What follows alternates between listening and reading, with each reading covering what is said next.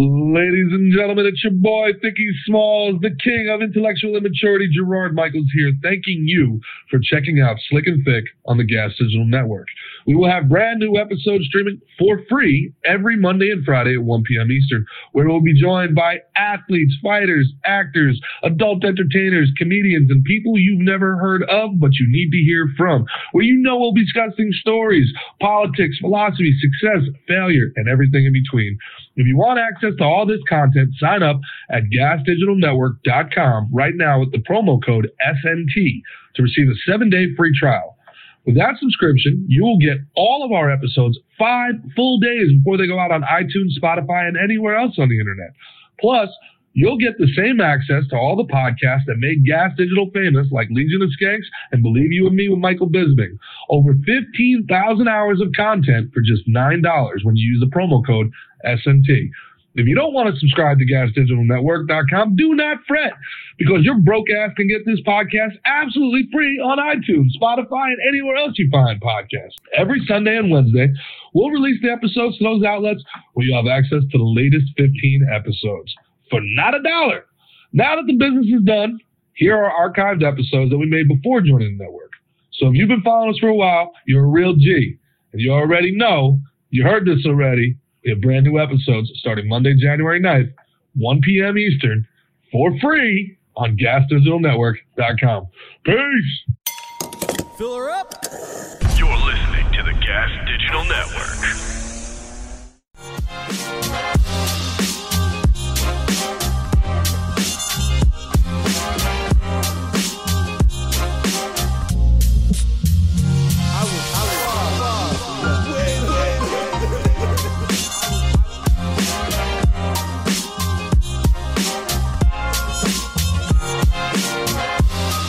So on this awesome set, we are here on location in Wilmington, North Kakalaki.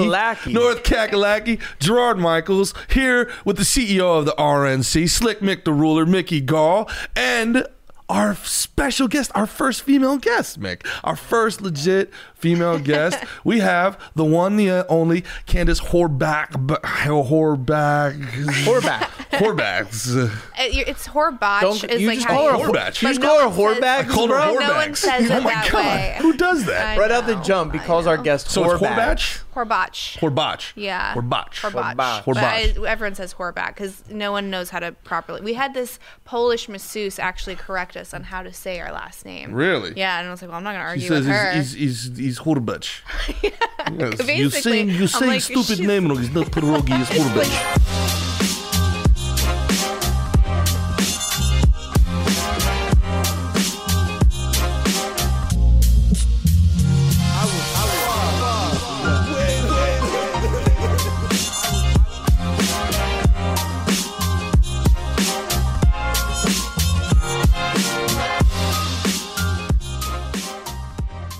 So, AKA Eva Lovia. Yes. Yeah, and we're down here in the capital. Is that AKA or is that a so let's FKA? Formerly known as? Well, no, because I feel like it's still current. It depends on the fan base, because we were talking about this earlier, and now it's weird because I have like 2 totally separate groups of people that know me. So most people know me as Eva because I did that for the longest.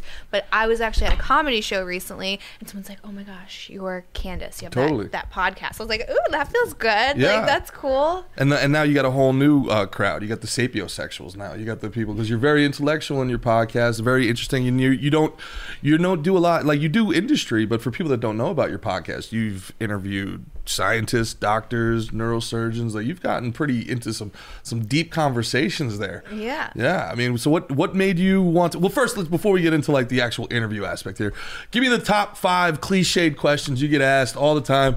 Our audience may not know, so let's just get it out of the way. What are the top 5 questions you get asked all the time? And I have to answer them? Yeah, give me the canned answer you want to give it us anyway. So you could save us some time from asking. Bullshit. That's what it is, asking though. the dumb shit. It's like sometimes you just want to like smack someone. You're like, why don't you ask me anything? How did you get into porn? How did you get in? How'd you come up with your name? Because I mean, I actually I don't regret my name, but it just gets mispronounced all of the time. Both of them. So there's that. So I probably would have picked something a little bit easier. What else does everyone ask me? Did he pronounce it right?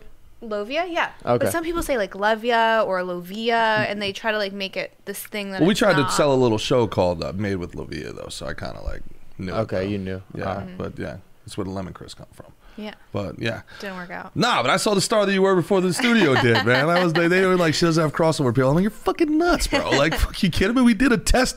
We did a YouTube test. Didn't even put your name in it. Got like 25,000 views. I was like, yeah, put her on TV, dude. Like, it'll work. So okay, let's say those are two. So how'd you get in? How'd you pick let's your answer. name? Go ahead. For the people that don't know and aren't, go give us the 30-second answer. Okay, so I started off doing bikini modeling and then got approached for doing webcamming. So it's like, okay, let's do this because I'm not showing anything. It was all implied. I got super bored. I also don't like entertaining like a live audience via cam. It's just not for me. I don't have the patience. I'm not nice enough. I'm not going to coddle them. So I was like, I want to do movies. Got into movies. I just like sent in pictures. I was like, I want to be on this website. Like, do I audition? Like, how does this work? So were you kind of groomed into it? Was there like an older dude that was like, ooh? No, I sought it out. So it was you. You sought it out. And you were like, this is what I want. How old were you? I got into webcamming when I was 19 or 20, and then I think my first film was around 21, and it was just with girls. I was obsessed with We Lived Together. I don't know if you ever watched like those pornos, but I was like, that looks so cool. It's this mansion in Miami, and it's all these hot girls running around, and I want to do that. I thought it was real, so I was captured. Like, sorry guys, it's not real. But I was like, how do I audition to be in this house? And like, just send us some pictures, and I did, and they're like, we'll fly you out. These are like the Joe Francis days of like I know the Girls name. Gone Wild and I did a Girls Gone Wild thing too, and that was like the worst set almost I've ever been on. Well, he ended up going to jail for like a long time. I think he's out now. Well, yeah, because you can't like take a drunk girl and say, "Hey, sign this piece of paper and get naked for everyone to watch." Like that is so unethical. It's pretty incredible what a camera will do. Like we live down in Fort Lauderdale, and we go out there do like man on the street type stuff. And if you just went up to somebody and was like, asked them a question, they'd be like, "Bro, what's wrong with you?" But if you pulled a camera in front of somebody, it's amazing what they'll do. It depends on the person. It's crazy. Yeah, like I feel like a lot of females love that attention, but a lot of men are like, get that camera out of my face. Right. So it depends on the personality. I'm not like I would be happy to watch a female on camera, but I also like I wouldn't be real happy to see a man on camera. But that's just different strokes for different folks, man. I mean, yeah. Not you though, Meg. Of course. Thanks. Yeah, it's nice to see I was you. taking it personal. Yeah, it's yeah. You're almost naked on camera in front of millions of people. You've been naked on camera in front of millions of people. What's that like when you see people and they're like, I'm a fan? And all three of us kind of have like I don't know, like weird jobs.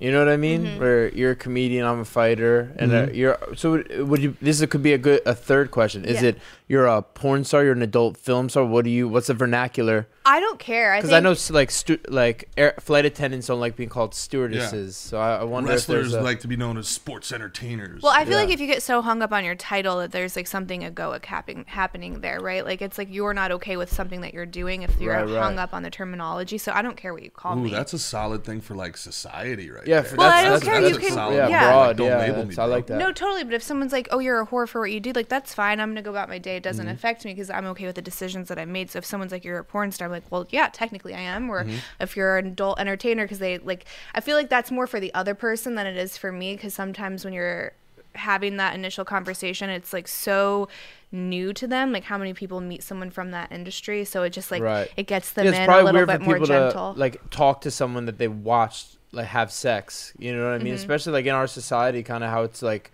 or most societies, how it's kind of like behind closed doors type things. So yeah, I guess it could be touchy for them to like how to approach it. But so what would you say is the most acceptable term?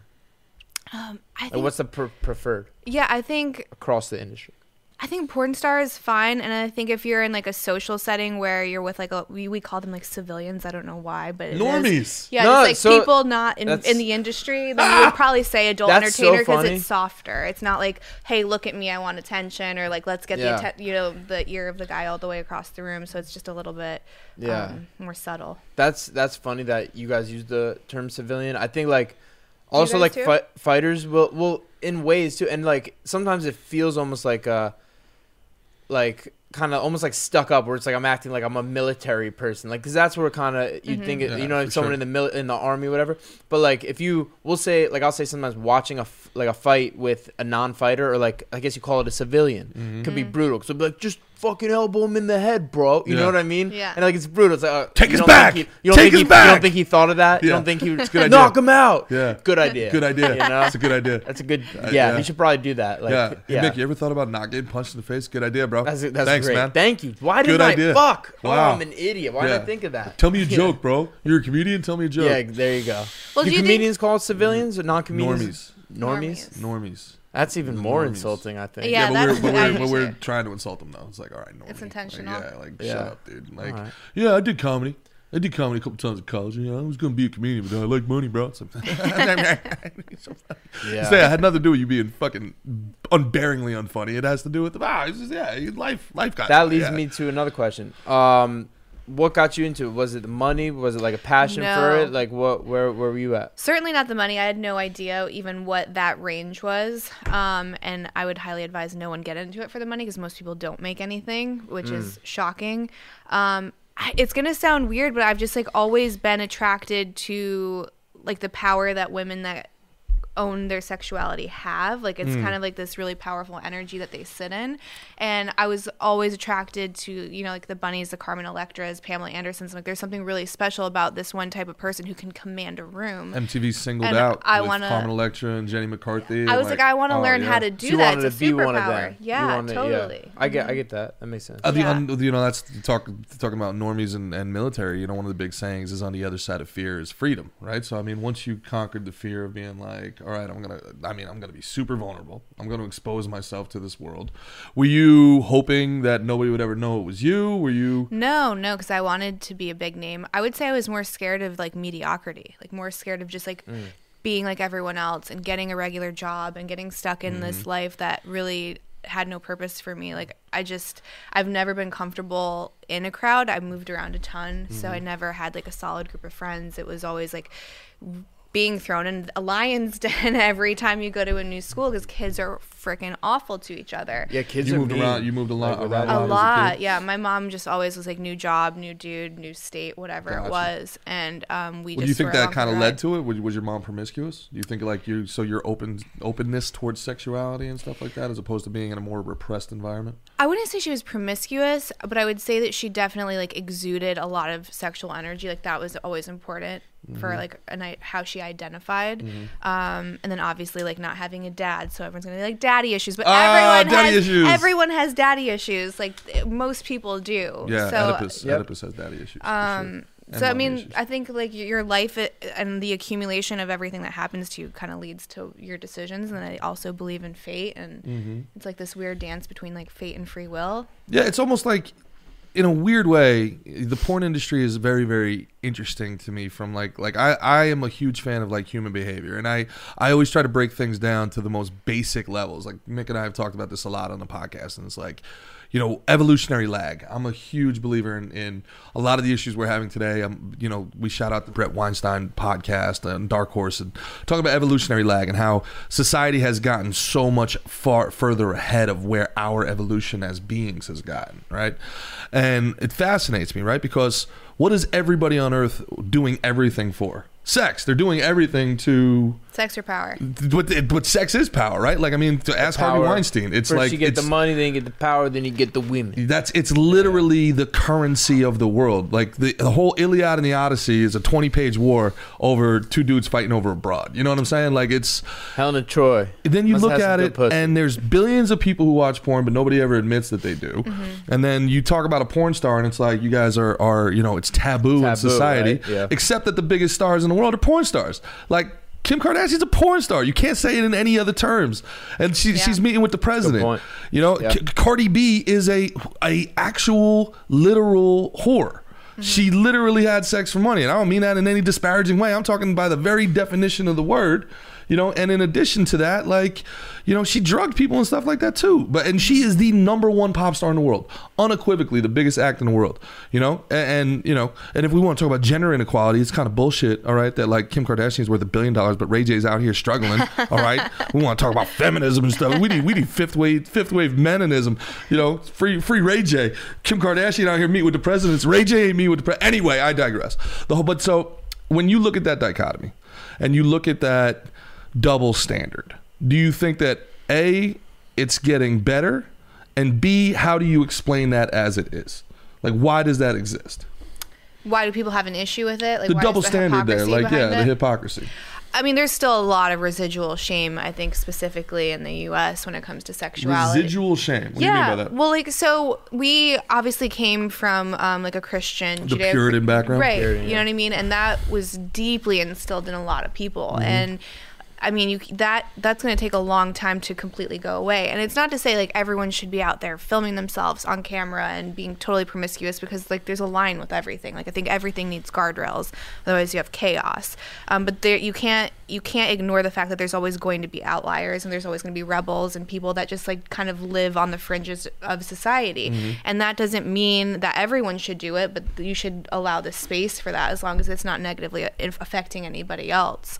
But I think, yeah, a lot of it has to do with religion, and then we're just not taught that sex is supposed to be pleasurable or I don't want to say recreational, but like it can, you know what I mean? Like it doesn't have to be just for marriage, just for kids, which was the conversation for a really long time. So like now we're redefining what does sex mean, and does it have to mean love? And to me, that was like the most dangerous thing we could tell our girls was, you know, sex only means love, because then you have sex with someone and you're locked in with them for the rest of your life because you thought you gave something away that you can never get back, and now you're stuck in this loveless marriage and like living this life without any meaning.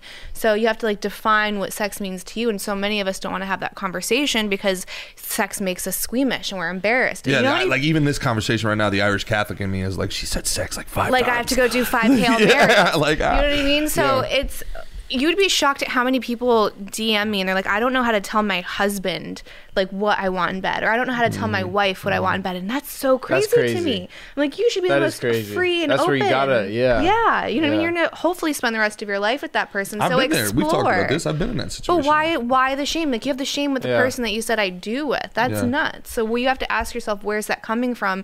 Is this serving me? And then do I want to continue to feel these things? Because if the answer is no, you can reprogram that. Absolutely. You take some time and uncomfortable conversations, but like what do you want your sex life to look like? I would push back on that and say that I think that that's a woman problem, because like I feel like sometimes what is a woman problem? Because women, it's been my experience, like women use sex as like a commodity. Like, oh, you know, like say something online that like a feminist doesn't like, and the first thing they say is like, oh, this dude ain't getting no pussy. Like it's like they use sex as like, do what I want to do, or you're sleeping on the couch. Like how many times have we heard that trope? You know what I mean? So it's like, and a lot of times, sometimes there's a trade-off. Right, like it's almost like your girl could be like your drug dealer. Yeah, and it's she like could withhold that. Yes, exactly. If it was like, hey, I think that we should do this thing that you think is freaky.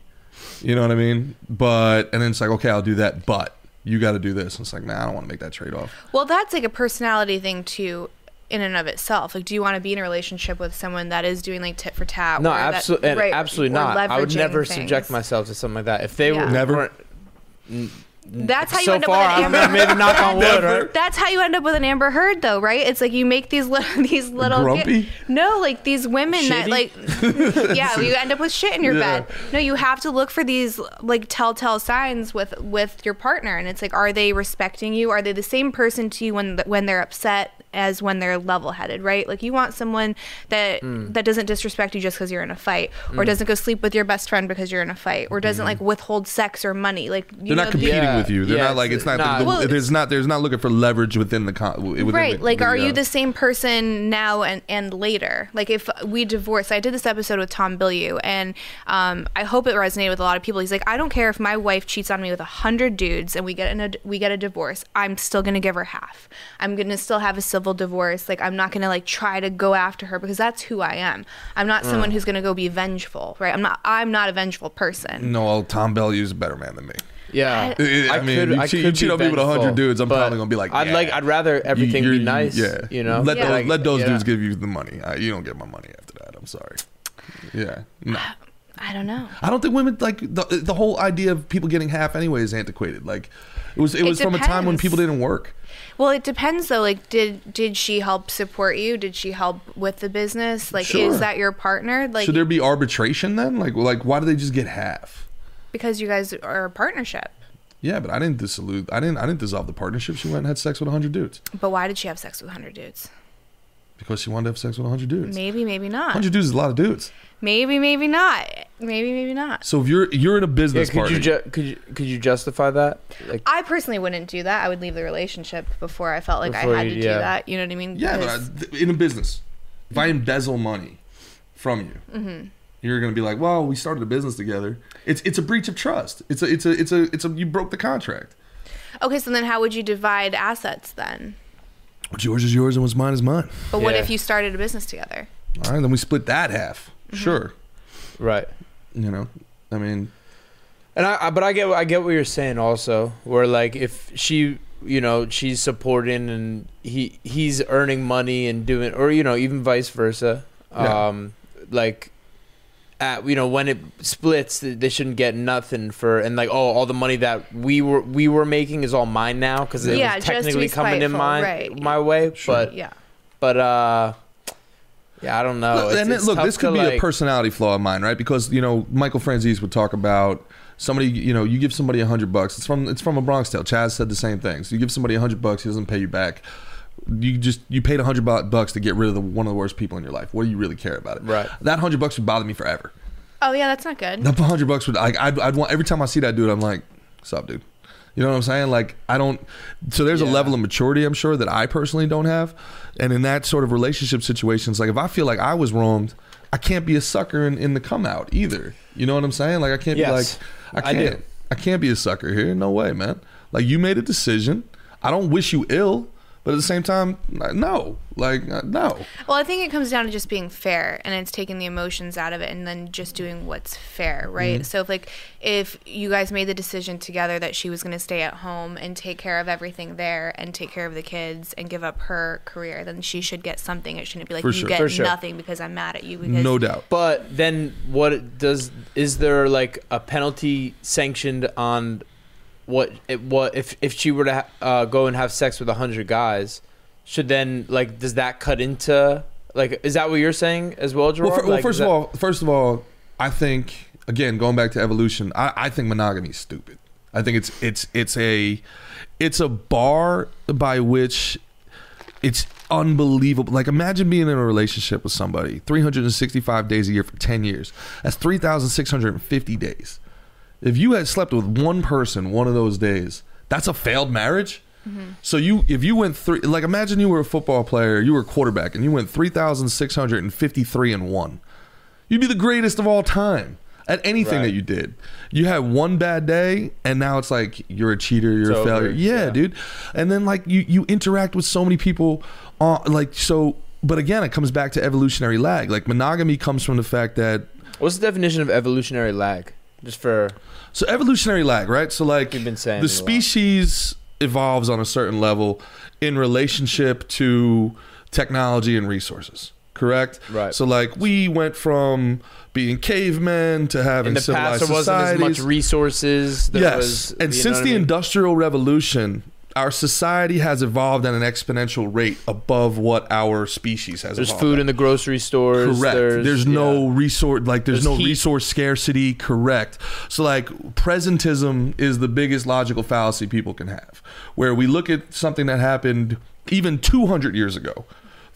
This morning, we were at the Best Western. Not a good Western, not a great Western, the Best Western. And they have the best waffles. And I'm sitting there at a freaking continental breakfast in North Kakalaki, and I have a Belgian waffle with fresh whipped cream and some strawberries on it. And I look at Mick, I'm like, bro, I would have had to been a French prince to eat like this 200 years ago. Like to have this dessert for breakfast, I would have had to have been born into the Habsburg dynasty 200 years ago. You know what I'm saying? So evolutionary lag, like we think of things in terms of how we live today, and then we look at people as barbarians for the things that they did 150 years ago. But you've never gone to sleep once in your life legitimately thinking somebody might come through the village. Hey, I need to store up as much food as possible because there's a winter coming. We never had to deal with that. So what does that have to do at all with what I'm talking about? Monogamy. Monogamy comes from the fact that a woman could only have a baby essentially once a year. Right. So a man would take on multiple women so that he could build his tribe. He needed workers to till the field. He needed warriors to defend the village. His sons and daughters built the tribe. So if he takes on 10 women, now because the resources are scarce, if one of those kids ends up not being his, that woman's not trustworthy. He can't waste the resources on that. On someone else's kid. Yeah, so that's where this like sort of stuff comes from. And then the woman has to be with the man because she doesn't want to get replaced by a younger woman who's got more childbearing ages and stuff like that. So there's like a whole... Now, that being said, intellectually, we've evolved past that to a point where we should be able to know that, okay, we don't need that anymore. That's kind of dumb. But at the same time, you feel that insecurity, your hormones spike. No matter how much, intellectual maturity or emotional maturity you have, you see somebody with somebody that you like, it still spikes an emotional feeling. It's a fight or flight feeling that we have from our evolution inside of us. It's not about like being immature. There's a literal emotional feeling. Well, what's immature though is people that don't work on trying to master those emotions. So it's not to say that they don't come up, and it probably is the same with fighting. Like most people, when they get into a fight, it's so like foreign to us. We have no idea you're gonna like freeze, flee, or fight. I tend to be a freezer. Like that's probably what I would end up doing. But if you train at it and you work at it, then you can go into it. You train that fight or flight, right? Kind of. Because what would happen if you were like one of those fainting goats? You go into the ring and like you're there to do a job, but you didn't work on mastering your reptile brain, and you just freeze. You would have no career. Right. So it's like anything else. For some reason, when it comes to jealousy or anger, we're like, I'm not responsible for those. Those are just reactionary. So you're saying that you need to kind of train and work that jealousy muscle. 100%. And like kind of like everyone psychoanalyze does. And yeah, because what does it come from? Like what? Like if you think about jealousy, like what are you scared of? Like what is the thing that's making that come up? You're going to lose the other person, essentially, right? Yeah, I think so. I mean, I guess it would be like it would probably be almost like from an insecurity place of feeling like I'm not enough. You know what I mean? Like I would think like if it was like my girlfriend, like personally I wouldn't want to be in like an open relationship. Like if it was like my girl, I want it to just be mine. You know what I mean? Do you feel the same way? Or are you more not fluid with that? But dude, I mean, like I've evolved into like really liking being intimate. We talked about that. Like when I was younger and I was in the minor leagues and stuff like that, I'd have a girl at home. There was nothing easier than picking up girls at the bar when you had a girl. As horrible as it is to say, because you can just flirt with everybody. You say whatever you want. You be as ratchet as you want. And throw that spaghetti up on the wall. Yeah, dude. And if it don't work, you go home to the girl that you like. It's a horrible thing, But as I got older and went through that, like breaking somebody's heart, and then getting into that tit for tat aspect of like, oh yeah, you think you can, watch this, and then it's like, oh, like I just don't want the game. I don't want to play the game. I don't like the games. I want to find somebody, and you don't realize it. Like when you're younger, all you want to do is have sex. It's like you got to prove to the world you can have sex, and then after you've had sex, you realize sex isn't that hard to find. Intimacy is hard to find, and that kind of like whole idea of like Netflix and chill. The Netflix and chill part is the cool part. Like, you know what I'm saying? Like having somebody after, the 20 minutes of fun to sit there for the next hour that you actually enjoy them being around is a difficult find. Right. So I've come to like really appreciate that. And respect that's harder that to find than as a guy, someone that you'd stick your dick in. Yeah. You know what I mean? Someone that you'd want to spend look at where we hours live. With. Look at where we live. If you want to find somebody every single day, you can find somebody. Right. It's just a numbers game. Right. Talk to 20 people and get one of them. But like, can you find somebody that you want to see every single day, that you want, like when you come home, you're like legitimately happy to see them? I've only ever had that like really once in my life where I was legitimately happy that somebody was there when I was home. And that sucks when you lose that. It's like, it's real shitty, man. But at the same time, like, you also don't want to feel like they're stopping you from the fun things of life. So I don't, to answer your question, I think the idea of an open relationship is way better than the application. See, I feel like, and Candace could probably say more of this, but I would be like jealous. Like it would make me jealous. It would make me like grossed out, kind of like I wouldn't want to think of someone that I'm intimate like that with, like someone that I would care about that deeply to be like my girl. Like I couldn't think of them, with someone else doing like those same kind of things. You know what I mean? Looking at them like that type of way and all that. Well, Candace, tell me if I'm wrong. I mean, you basically equated it to, you know, how Mickey has to desensitize himself to the violence. He then you can train yourself to desensitize yourself to that jealousy. I wouldn't even say desensitized. I would say it's just like have a better understanding of what it is. And you don't have to be in an open relationship, obviously, to experience jealousy. Like I would, and this is probably going to sound crazy to a lot of people, but I see the most ugly, like unbridled jealousy from monogamous couples. It's the couples that are in like some kind of atypical relationship that actually don't experience it. That they're the jealousy in monogamous couples, like how? It's like if she goes out to a bar with her girlfriends, like the guy's at home losing his mind. If she wears a dress that he thinks is too revealing, he loses her mind. Is that more controlling than jealousy? That's absolutely jealousy. Yeah, it's jealousy. Absolutely, yeah. Or if like a guy dares to come up to her at a bar because she doesn't have a ring on, then like he needs to fight that dude. Like that's unchecked. Like you're I think all that stuff is over the top. Yeah, all that shit's crazy. Anyone who's doing that shit, that's fucked up. Girls That's going stupid. through their dudes' phones all the time. Why'd you like this girl's picture? That's a lot. Stuff The Instagram like that. stuff's a lot. It's crazy. That's a lot. It's crazy, and it's unrealistic to think. And again, even if you're in a monogamous relationship, because that's like what 95% of the population is in our country is probably in a monogamous relationship. That's the or at least that's how they would define it. But if you expect your partner not to even notice beauty or notice attraction, that's an unrealistic bar to set. And if your relationship is so fragile that him just noticing a pretty girl or you noticing an attractive man is going to shatter that, I would have to question like the foundation of your relationship. Like what kind of relationship is that? It is not going to weather any storm. That's not a marriage. That's not something that you can build a life on. You need to be able to fucking go through the trenches with that person. And it's like no matter, and I think that's kind of where my husband and I like have kind of found our thing. It's like it wasn't easy. Like we got in a ton of fights. Like there was a lot of conversations. Your relationship my career. Okay. Yeah. But it's after going through something so difficult and like so emotionally straining, it's like we can handle anything now. You know what I mean? If he he fucks up in whatever way, if he like gambles something away, or if he sleeps with somebody, or if I catch him lying, it's not I'm gonna implode my relationship. I'm gonna take the kids away from him. I'm gonna try to make sure he has nothing. It's absolutely not that. It's bigger than that moment. Like I want this to work out no matter what. So like we need to sit down. We need to figure out why the fuck you did this. How do we heal from it and move forward? And how do I prevent it from happening? It kind of makes sense, almost the way like that working out, like you go through that pain to grow. The same thing, like going through like having to confront those feelings and emotions. You having sex with other people, him having to know about it, like that would make him it would make him stronger. You know, like it would make him. First of all, look, everybody's not the same. It takes a special type of guy. Yeah, he's not. It takes a special type of guy. It takes like a special type of dude that's like confident and like hey, secure. Hey, honey, how was work? It's like it's like that's a tough one, bro. Like you just sitting there in the dark all day, like with the light and everything. Yeah, like absolutely was not doing that. He very much had his own life. He's just sitting there. He's just sitting there like playing. He's just sitting there playing like online poker, waiting for you to get home. No. Like kitchen's on the table.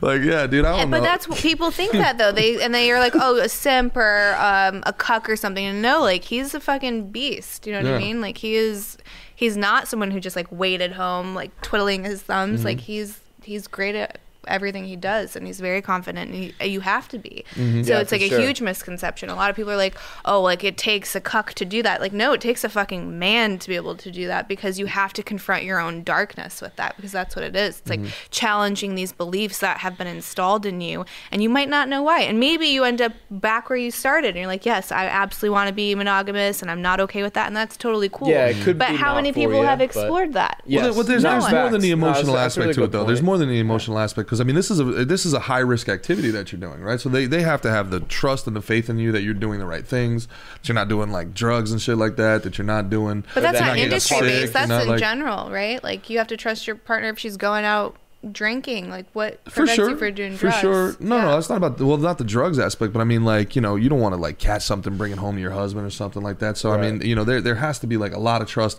in that person, that they're being the most mature person in like a high risk environment. It's like, I mean, you guys are, in a lot of ways, it's like being a stunt person. You know, you're going out. Or a fighter, though.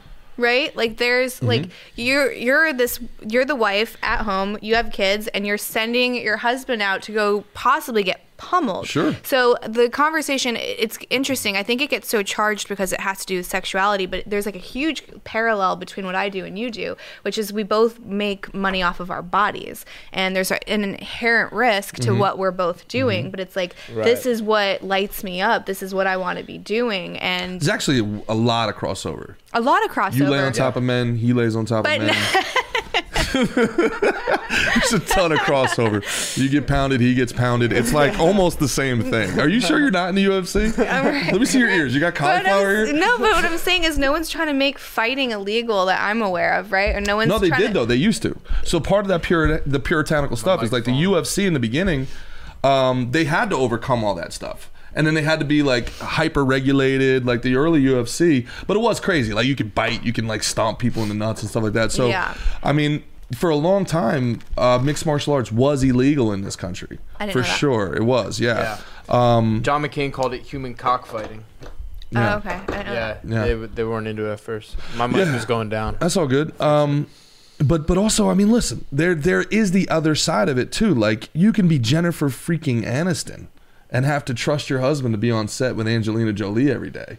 No, that didn't work out. That's what I'm saying. Yeah. So it's like, hey, Brad Pitt's coming home every night being like, it's just an actress, baby. We just got to act like we're married for 6 months together. But that's on not set. different than like someone that works with you at the office. Like if you're in the environment, correct? You know what I mean?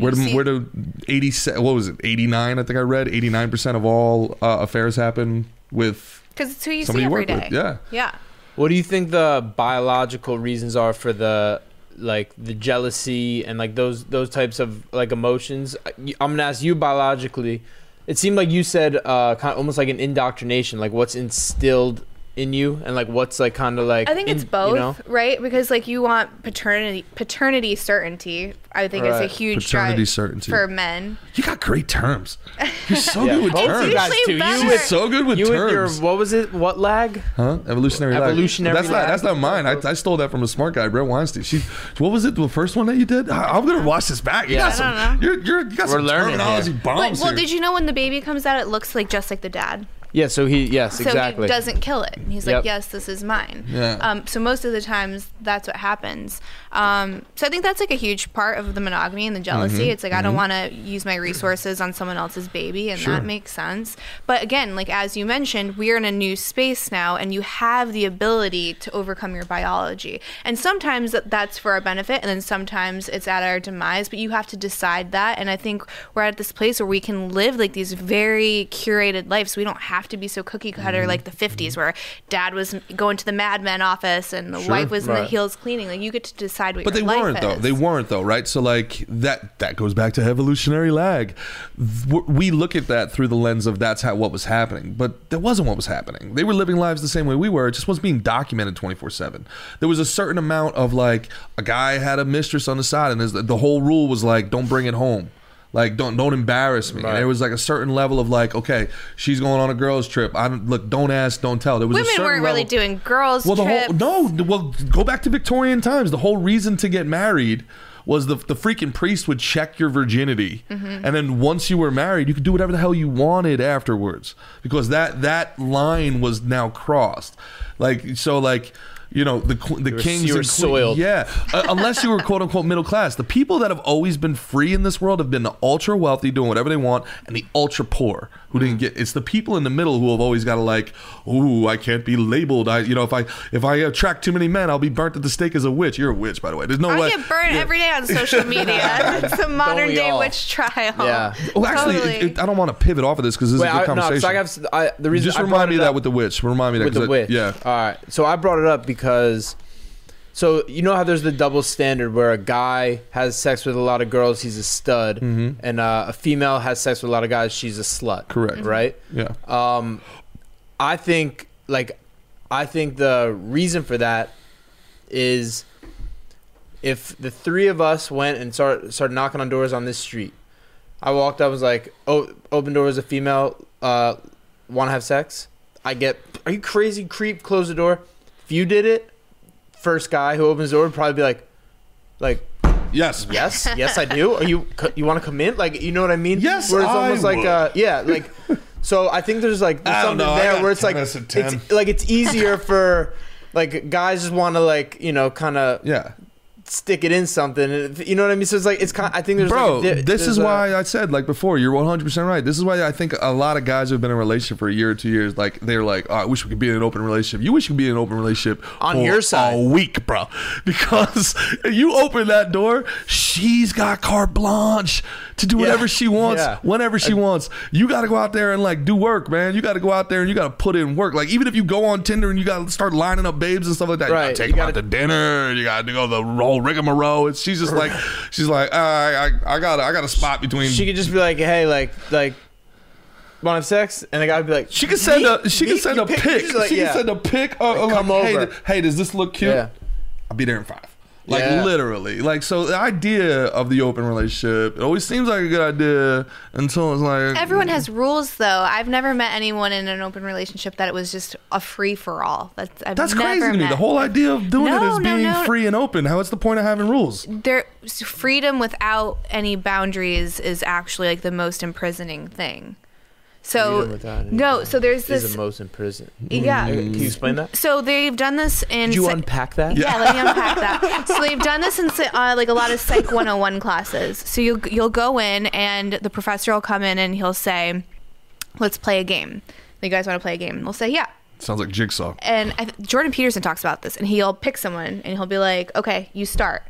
And the student will freeze because they're like, well, I don't know the rules of the game. What's the game? Like, I don't know what to do. So you have to have some kind of rules. There has to be some kind of boundaries. That makes a lot of sense. Because you're like, well, I don't know. Yeah. And again, if you're married, especially, and you're building a life together, you have responsibilities. It's not like these renegades that are out there just living completely lawless. So there's absolutely still parameters. Like, the only way an open relationship works is with solid trust and solid communication and solid boundaries. And you can still break those. So when someone, like, if you have an argument in a relationship, if someone goes beyond those boundaries, it's actually a really shitty place to be because all of your friends and everything are like, well, you guys are open anyways. Why do you care? So you're not even going to get the support. Right, because they're like, you brought this on yourself. Right, and it's like, no. Everyone has boundaries. That's what allows you to have freedom. Yeah. So, like, that's interesting, the rules. So, like, do you guys have, like, it's because, you know, we're taking a long drive, we're playing, you know, dumb games like guys do, and it's like, yo, what's your top 5 like celebrity fucking, you know? But like you're in a situation where you can't have a celebrity hall pass because you could probably run in them DMs and be like, yo, what's popping? Like, you know, like you can't, like, nah. Like, what were you telling me? You were telling me the story of like, no, so it's I know what you're talking about. It's a King of Queens. I still love that show. I love that show too. I'd take that over Seinfeld. Yeah, it was so good. That was one of my favorites. So Doug, Kevin James, and Carrie are talking. Was it Lee Remini? He's like, all right, so if you could have like your one like hall pass, so it would be just like like Brad Pitt or like George Clooney or something like that. And she's like, okay, baby, what about you? He's like, the girl who does your nails. It's like, yeah, I can do that. I'll take that. That one I can get. Keep my sights on. You know, it's not fair. I'm not gonna meet Brad Pitt. Like, I love the whole like celebrity hall pass thing. Like, just 100%. Of course, they would do us. Like, right. Like, I go up to. I bet this might Scarlett happen to you. Yeah, it's like you can get her. You just got to get in a room. I see her in like bro. West Hollywood. It's like, hey, Scarlett. It's a little bit awkward, but you're my hall pass. So, so what do you want to do? This? I'm over here at the Standard. Do you think that's ever happened to someone? Yes. Yeah. What do you mean? Like, do you think like any A-list celebrity has had some random Joe Schmo come up to them and say, "Hey, some civilian, you're my hall pass"? Like, can we? I don't think it's ever been successful. I bet you. I actually. You don't think it's ever been successful? No, I don't think male to female. I think I disagree. Female to Brad Pitt type. Yes, I bet you that's happened. I would. I mean, isn't that what a groupie is essentially? Like, basically. You just get backstage and it's like, oh, you know, hey, you know. But you mean actually the hall pass being utilized? Yeah. I wonder. It's like, babe, you gave me the hall pass. Name names, Candace. Who's slitting in DMs? Name names. I can't do that. Give me some blue check marks. I don't believe in calling people out. No, the only way to live in life is with no rules. No. No. All right, just blink twice if it was Charlie Sheen. Actually, no. No? No, never. Really? She goes, actually, no. Amazingly, no. Surprisingly. The only one that he hasn't gone into their DMs, I guess. Yeah.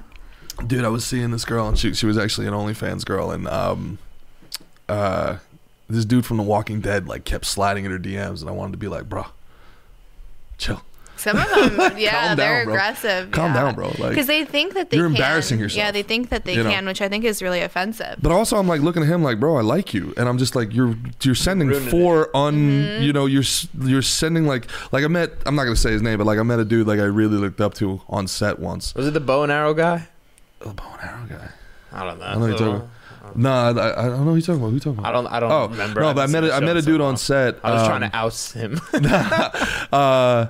And he was like 5'3", and I was like, "You're the baddest MNFer on the planet." Like, ruin the whole show for me. Ruin the whole series. I was like, "You're so tiny. There's no way." Like sometimes it's just better not to know. You know, like don't look at the wizard. And I'm looking at this guy who I really like him on the show, and I'm like, this dude is sending the most desperate, unresponded to DMs. I'm like, bro, come on. Like, that's like, as a man, I want to have a conversation with you. Like, you know, 3 strikes, you're out, bro. Like, she don't respond after 3. I mean, you know, maybe you send a picture this time. That'll work, right? No, God, you know. It's sad though, because that just means they're super lonely. You have a very interesting way of looking at things, Candace. I think that, I don't know. Yeah. I feel like my mind goes to fuck that guy. Your mind goes to, aw. I feel bad. I do, because I've seen it, and I've had some like pretty big names do that in my account. No, you haven't. Yes, I bet you haven't. I'm not. It's not going to work. I'm not going to say. I bet you it wasn't George Clooney. No, if that was Clooney, I'd been like, when and where? Clooney. Yes. Who's your celebrity hall pass this time? I don't need a hall pass. So that was gonna be my question. I could literally say like, he might say no, and then I would have to respect his no. You got to respect the no. Yeah. So he gets a veto. He's got veto power. He's got veto power. Yeah. Okay. If he were to be like, I don't want you to do this right now, I'd be like, sure, that's fine. Huh. Mm-hmm. But how? So you care more about your relationship with him than this little satisfaction. Totally, because I'm aware thing. That's what it is, right? It's like if you're gonna go indulge in a piece of dessert, that's all it is. It's a fleeting indulgence. Mm-hmm. Yeah. And I don't need it. What you need is like that you'd be the perfect couple for that indecent proposal. I haven't seen it. Oh,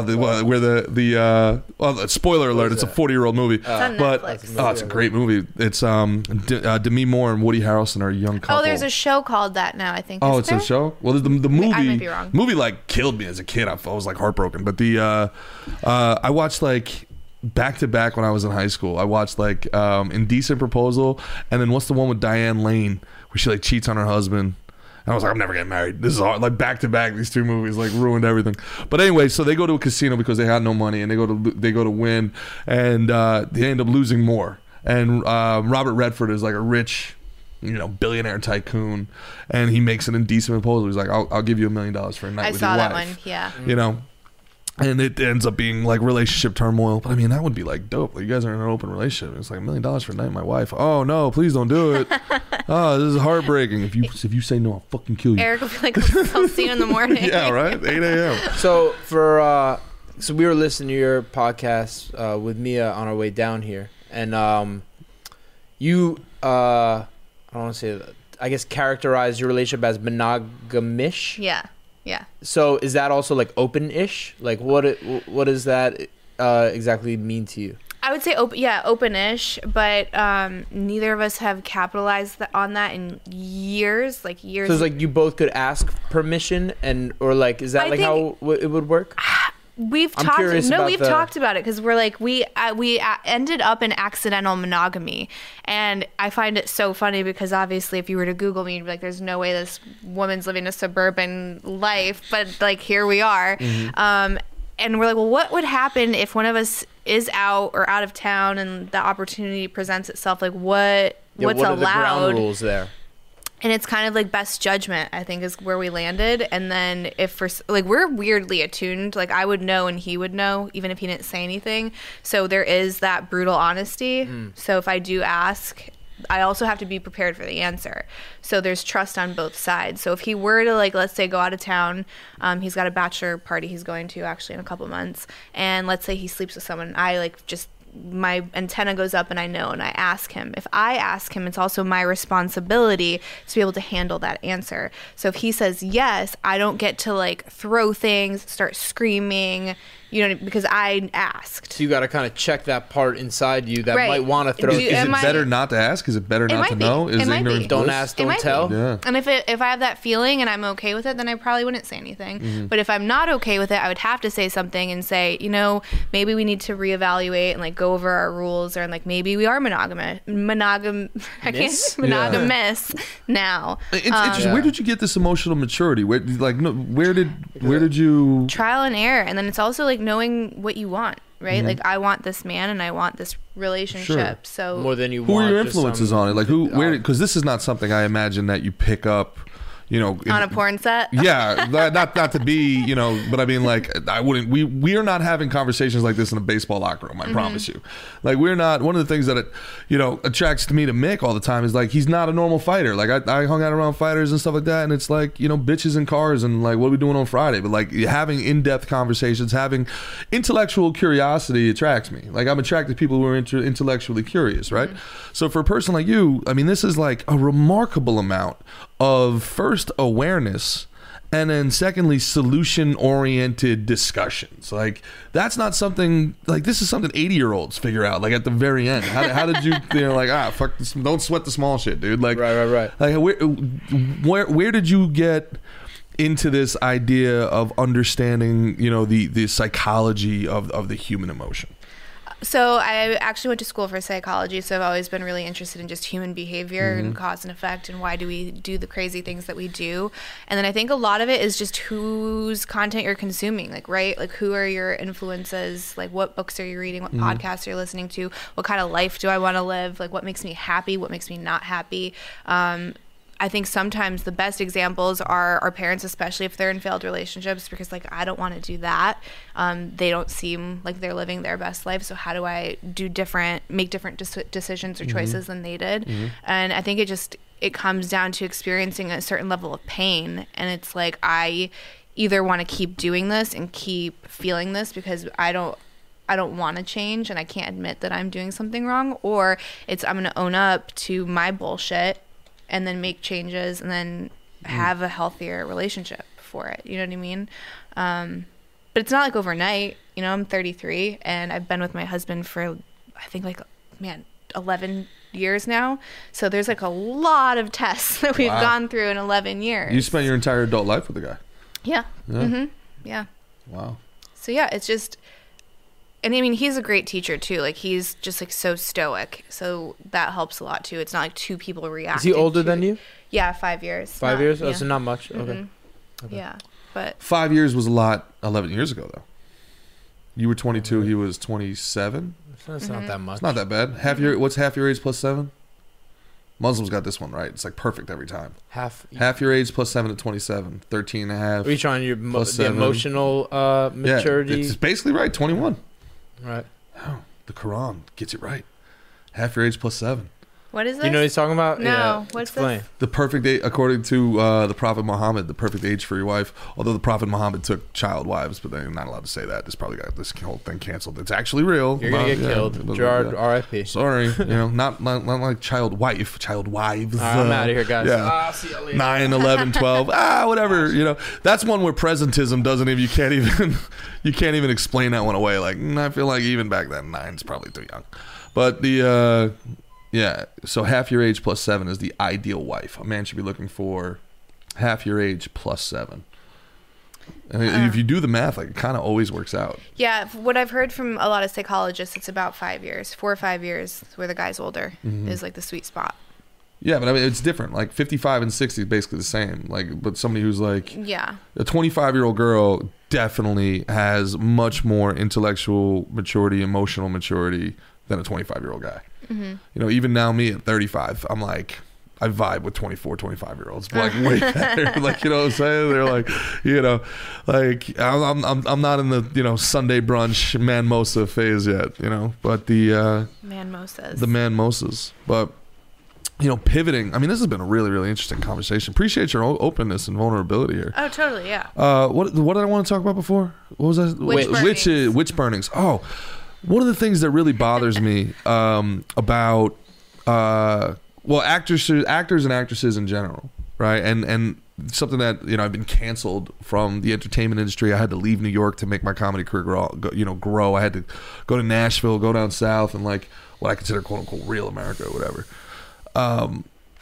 Is how many people are okay. You talked about woke before being like, you know, there's a difference between woke and awakened, and that was very interesting. You should, you know, go back into that. But then what I really want you to talk about is like how many people are okay with cancel culture in your industry, and who's been censored more than you?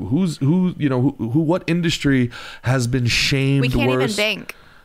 You can't even bank. Can't even bank. Like they won't process. Like Visa won't process your credit cards. If you're honest about your occupation, no, like you can't go to like Bank of America, Citibank, Wells Fargo. What? Yeah, if you go in and you're like, I'm a porn star, and like you go in and trying to open an account, you will not get an account. How's that possible? Obama passed something back when he was in office, and it was called like Operation. Was it chokehold or something like that? And basically it made it for these businesses that are 100% legal to operate, whether it's porn or cannabis, not to be allowed to bank. So that's why a lot of cannabis companies, even though they're legal in their state, they don't have bank accounts either. So it's like certain industries kind of get barred from that, and no one really talks about it because we're the degenerates. Yeah. Degenerates, yeah. But everybody in the industry loves Obama. My God, like he's they like don't a know. god. And then he was like the worst to journalists too. So it's Use the IRS to go after his political opponents. Like Obama it's was a he had thug, charisma. bro. Like he was, he was mafioso, smooth. bro. He was a smooth talker. He was a sexy president. So everyone was in his palm. They're like, yes. He's like the new Kennedy, but he was a beast too with his own agenda. Really? Yeah. Wow. We get censored. Man. But criminally. so many people I've all noticed over that with massive platforms. Just by the way, on like these people with millions and millions and millions of followers, pro censorship. They you know how many porn stars went nuts on Twitter about Elon Musk coming out. It's like, who gets censored more than you? Who should be more pro free expression than you? There's a lot of hypocrisy. Drives me nuts, man. You know, and I can't imagine like your particular worldview is incredibly popular on set. Oh, I got put out. It's so funny. It's like high school sometimes in that industry. So it was during the election year, and I obviously get into politics a ton on my podcast and a ton on my Twitter. I'm like, it's fascinating to me. I actually really enjoy it. Everybody should. This is America, and everybody should be informed and be a participant. Totally, right? So I'm very opinionated. I'm an open book. I don't hide anything. So it's turned into me getting put on a no list that all of these performers were signing, and they were basically saying, we will not work on set if she shows up, she's on our no list, and got all of these people to sign it. I'm like, I've been out of the industry for 5+ years. Yeah. I don't shoot, so you can go ahead and send this little letter around, but I'm my own. That's so funny. It was so funny. Bro, that's so what they petty. do though. They march. I'm they like, march you're still 100. working for a freaking paycheck for an entire day from a company. I own my own company. Yeah. So put me on that list. That's fine. But that just goes to show like what they do though all the time. Like my last straw in New York before I moved south was COVID lockdowns. I literally got non-essential tattooed. The COVID lockdowns, but then they marched in Brooklyn. I couldn't work. I was in commercials. I literally couldn't. I couldn't pay my bills because of this deadly disease, this pandemic that's gonna wipe the world clean. But then we're gonna have a pro-trans rights march. 180,000 people shoulder to shoulder in Brooklyn, marching all day long. That was the last straw for me, and it has nothing to do with trans rights. I couldn't care less. But don't tell me I can't work when you got 200,000 people out there, you know, with the masks around their chin, dancing around, bullshitting each other, you know, like COVID's an activist. Like, no, it's okay. You guys go ahead. This is important. I won't infect any of you. Nah, bro. Like, no, absolutely effing not. And why are you doing it in Brooklyn? Everybody agrees with you. There's not a single person in Brooklyn that was like, I hate the LGBTQ cause community. There's not a single one. No, you're yelling at people who agree with you. We all agreed with you. We're all your friends. Like, how come these marches never happen in like Riyadh? Like, are there not planes to Saudi Arabia that you guys can take and go marching? You don't see a lot of pink hats in Iran. Like, yeah, they want to blacklist you after they can't get anything out of you. These are fucking cowards, man. I hate their bullies and they're cowards, and I fucking hate every one of them. But besides that, I don't really have strong opinions.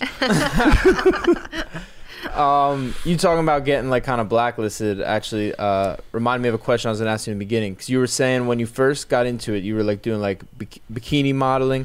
Then you said you were doing like webcam stuff, and then you're doing like girl. You said. So that's interesting to me too. Just the way girl's interesting to you, bud. It interests the shit out of me as well. Very interesting. Honestly, if I personally, if I'm watching porn, girl doesn't do it for me. Really? I guess we'll get into guy though. Definitely not. More? That's what I was gonna say first. Well, no. What I was gonna say is females can be interrupting. This guy interrupted. Females can be more fluid with that, like with their gender, where you're married to a man, but you could be like into girls as well. Like me, I'm like most men. I assume I like females. Like the idea of like touching anything with like a guy is kind of like it's gross to me. You know what I mean? Yeah. Like me personally doing it. And then to get back to your question, if I'm watching like porn, I want to see like a guy and a girl. So I can kind of pretend I'm the guy with the girl, you know what I mean? And like that's fantasy. Lesbian porn is really do it from any type of like crazy shit. Like I'm not really into it. It's simple. My porn watching is kind of transactional. I'm here to get the come out. I'm here to get the, you know what I mean? Like you know what I mean? Like I just want to. It's a tool. It's a tool for me. I'm gonna, you know what I mean? Like I'm gonna get the animal out of me, and then I'm gonna, be a functioning human being. You know what I mean? It's a tool. But I'm also interested. That's what it's supposed to be. I just need 5 minutes. I gotta get the evil out. That's funny as hell, dude. Yeah. Well, that's true. That's real shit. That's real shit. But that's what I was gonna ask. What you kind of, as our guru on this stuff, like what, like how do you kind of understand that? Like where do you come from with that? Like how you were into girls, you were attracted to girls? Do you consider yourself like bisexual? No, I would say I'm straight. I think, so women tend to score higher on the openness scale just in general, and I think that leads to a lot of more like fluidity when it comes to sexuality, sexual preference. Yeah, okay. And I think for a lot of people in my position, we can like appreciate the beauty of another woman, and it doesn't gross us out. Like pleasure is pleasure, so it's not like because it's coming from a woman that all of a sudden it's gross. That just doesn't.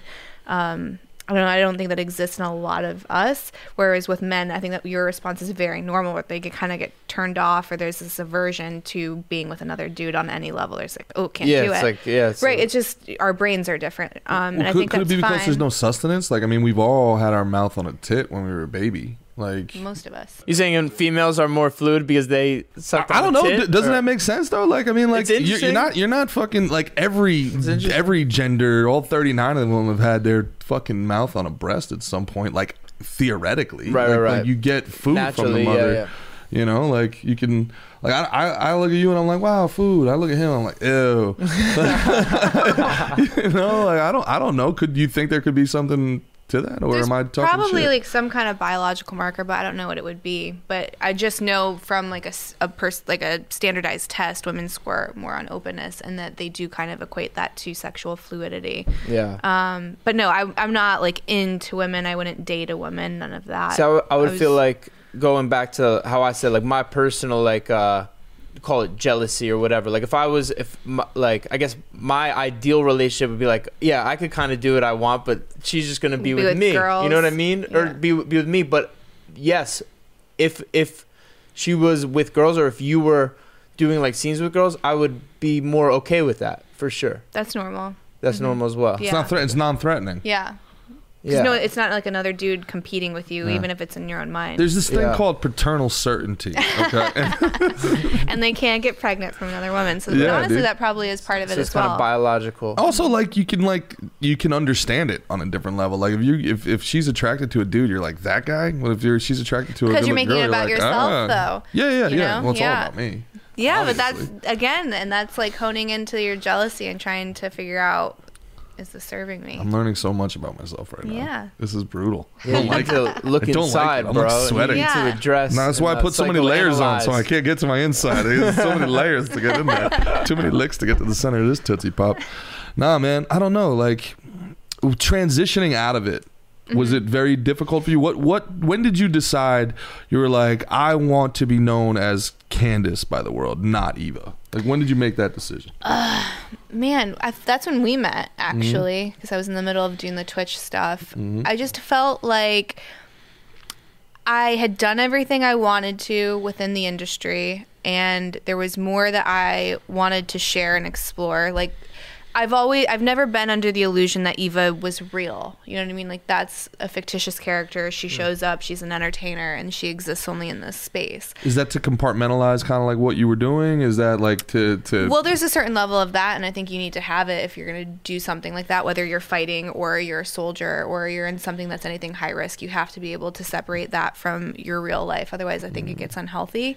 And you do see that. You see some people that fall into their character and they don't leave that person on set and they don't leave that person on social media and they take that person home and then they wonder why they can't find a healthy relationship. I could relate to that for sure. Well, they've said about. I would say, like in like fighting, is like you can kind of wrap your identity up in that a little bit, where it's like if you're like you know, at least a person at the beginning of my career, undefeated, you know, 7 fights in a row, and then you lose and you're like, fuck, like you're like, I'm like, because you defined yourself as a winner. I'm like, yeah, like I'm not like, what am I like I don't, you know, and I would like I felt it hard after like my first like loss, and then like even my second loss, like I felt it harder.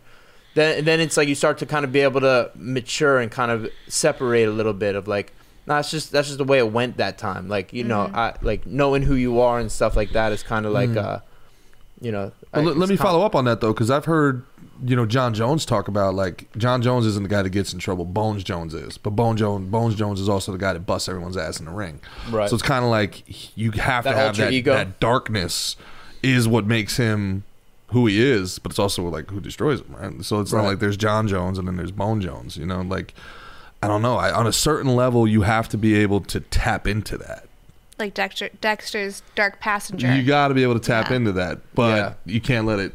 It's got to be the passenger. It can't take control of the wheel, right? So when you're talking about Eva, like when you like would like close your eyes and like look up, could you see Eva? Was it like a part of you? Was it always inside of you? Was it? Well, yeah, I think obviously it's definitely a side of me, and you know, that's just like one compartment of me. And I think that was kind of what made me do the transition, is I was focusing so heavily on this one small part, and I was like, there's just so much more to me. I'm a whole person. And if I spend too much time building Eva up, Candace is just going to disappear. And I just didn't want that to happen. Interesting. Did you feel that happening, or you always had that in check? No, I would say similar to you, like in the beginning, right? It's intoxicating. You have all of these wins, whether it's like a win in a ring or win because like I won a contract or I got, you know, X amount of followers or likes or whatever the thing is, or you're trending on Google. It's like, oh man, this is a great fucking feeling, and I want to ride this. Dopamine through the roof. Right. Yeah, I mean, you so get 10 million people doing success. comments on your video. Right. It's like, holy shit, this isn't real life. Coming true and certain things like that, Right. So why would you want to get off of that to just go back to North Carolina and be Candace, where you don't get that? Yeah. So you have to kind of decide like what matters to you, right? Like, what are your pillars, your virtues that you stand for? What do you want to build your life on? Is it going to be likes on social media and Google Trends, or do you want to fake. It's so superficial. Yeah. So I would say I started to get caught in that trap, especially when I was spending a ton of time in LA, because that's just that energy there. Everyone is pretending. So you're a pretender along with these other pretenders,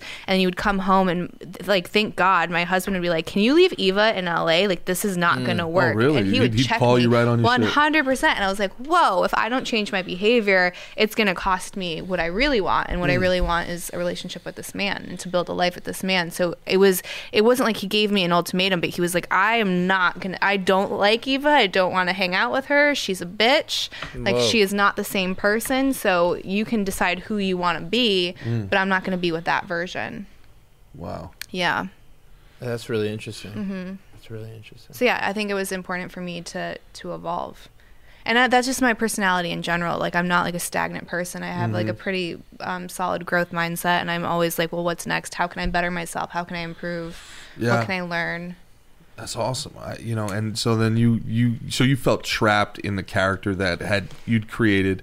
It almost like created a little bit of a monster. It kind of was taking over Candace, and you had to know transitioning outside of literally Kim Kardashian and Pam Anderson, it's like impossible to do. Well, no one wants to let you either, right? So it's not even you personally getting stuck in that alter ego. It's like they society. kind of put you in the box. Totally. They're like, Okay, you did this thing and you're horrible for it. You have a permanent red A on your chest. You're horrible for it, for something that everybody enjoys. Burn the witch. Yeah. And how dare you want to evolve or be anything other than a porn star? Yeah. Mm-hmm. Yeah. And then what were your years active? You said 19 was when you started, and till when? 19 to I think 27, 26, 26 maybe. Okay. My last year was like really, really mellow. Like so something I was doing that you magazines. did for 7 years of your life, that defines me. That defines you forever. Mm-hmm. Yeah. This is so fascinating to me. It's such a I'd almost love to talk to your husband. I was pissing my pants for 7 years. Yeah. My first 7 years. You know what I mean? Like I'm not a pants pisser. Yeah. You know? It's like it's like a Faustian trade-off. Like for so many men, like I'd love to talk to your husband about this, get his perspective on it, because in so many ways, you're like the ideal woman. You're drop dead gorgeous. You're sexually adroit.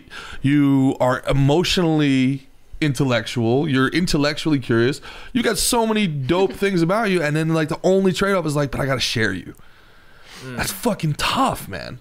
Like you it's like it's the scales. It's like it's like a deal with the devil in many ways. It's like, hey, I'm gonna give you the perfect woman, but for a few hours she ain't gonna be yours, and you got to be okay with that. It's like, but you have to ask, like, is anything ever actually yours?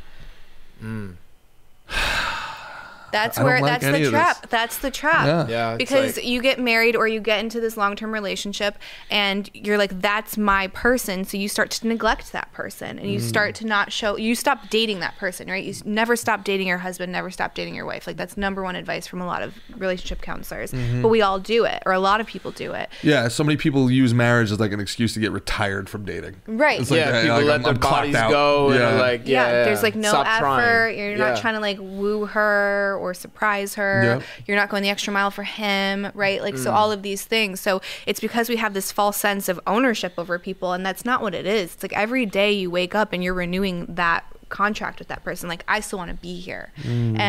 I think just some people are more aware of that than others.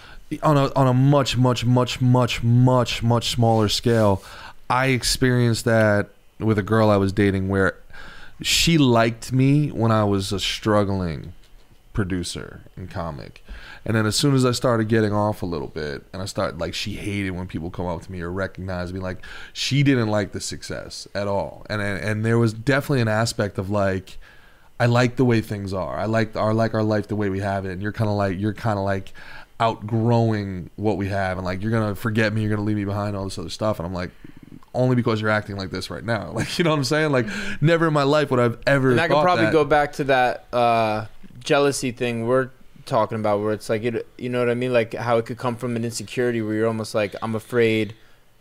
She was maybe afraid of the attention you were getting could make you look elsewhere, thinking grass is greener, something like that, other opportunities, whatever. In the same way, like if I were to think about someone I was dating being with like other people, it would be like the same kind of thing where it's like, well, I'm not enough, I'm not, you know what I mean? Totally. Or something like that. Absolutely, great point. But it also goes back to what James was saying before. We'd have it ended up ending the relationship anyway.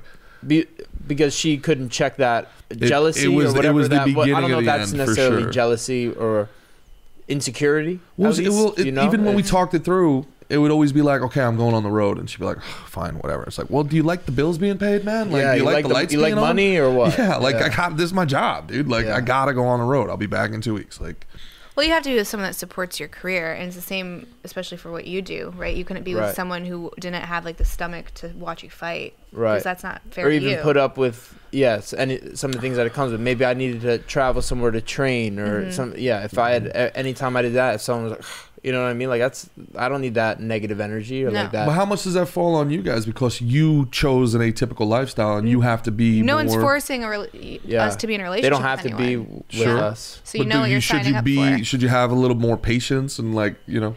Maybe in the very beginning, but you need to cut that off pretty soon if that person doesn't recognize come they around. have to get what it. They have to get what it is. They have to get it, and either support it or else you can't be a part of it. I'll tell you this: I had never, like, the old timers in baseball would always tell me, like, bro, Like, you know, meet her mom. That was the first thing I always say. Oh God, no. My mom, you cannot, I love my mom. You cannot judge any part of me based off of my mom. No, it's not about that. It's about whether or not. See what she looks like in there's definitely something for that, sure. But like, no, if the mom don't like you, it's never going to work. Never gonna work. Like the family doesn't like you, man. It takes a 1 in 1 million chance. Like if you especially in our world where you got to leave and then come back, and it's nothing but negative table talk the whole time you're gone. You're coming back to a poisoned well, man. Well, if they're close though, like if the mom has influence, you know what I mean. Like my mom and I, we see each other once a year, so like that wouldn't stick. You know, there's nothing she's gonna say about. She doesn't have that authority or influence over you. Right. I feel honestly, my husband was saying the other day, he's like, I still think part of her thinks we're gonna end up divorced. Like that's how she kind of behaves towards him. She thinks your mother. My mom. Yeah. Okay. And almost like it's gonna sound terrible, but almost because it'll make her feel better about her. Yeah.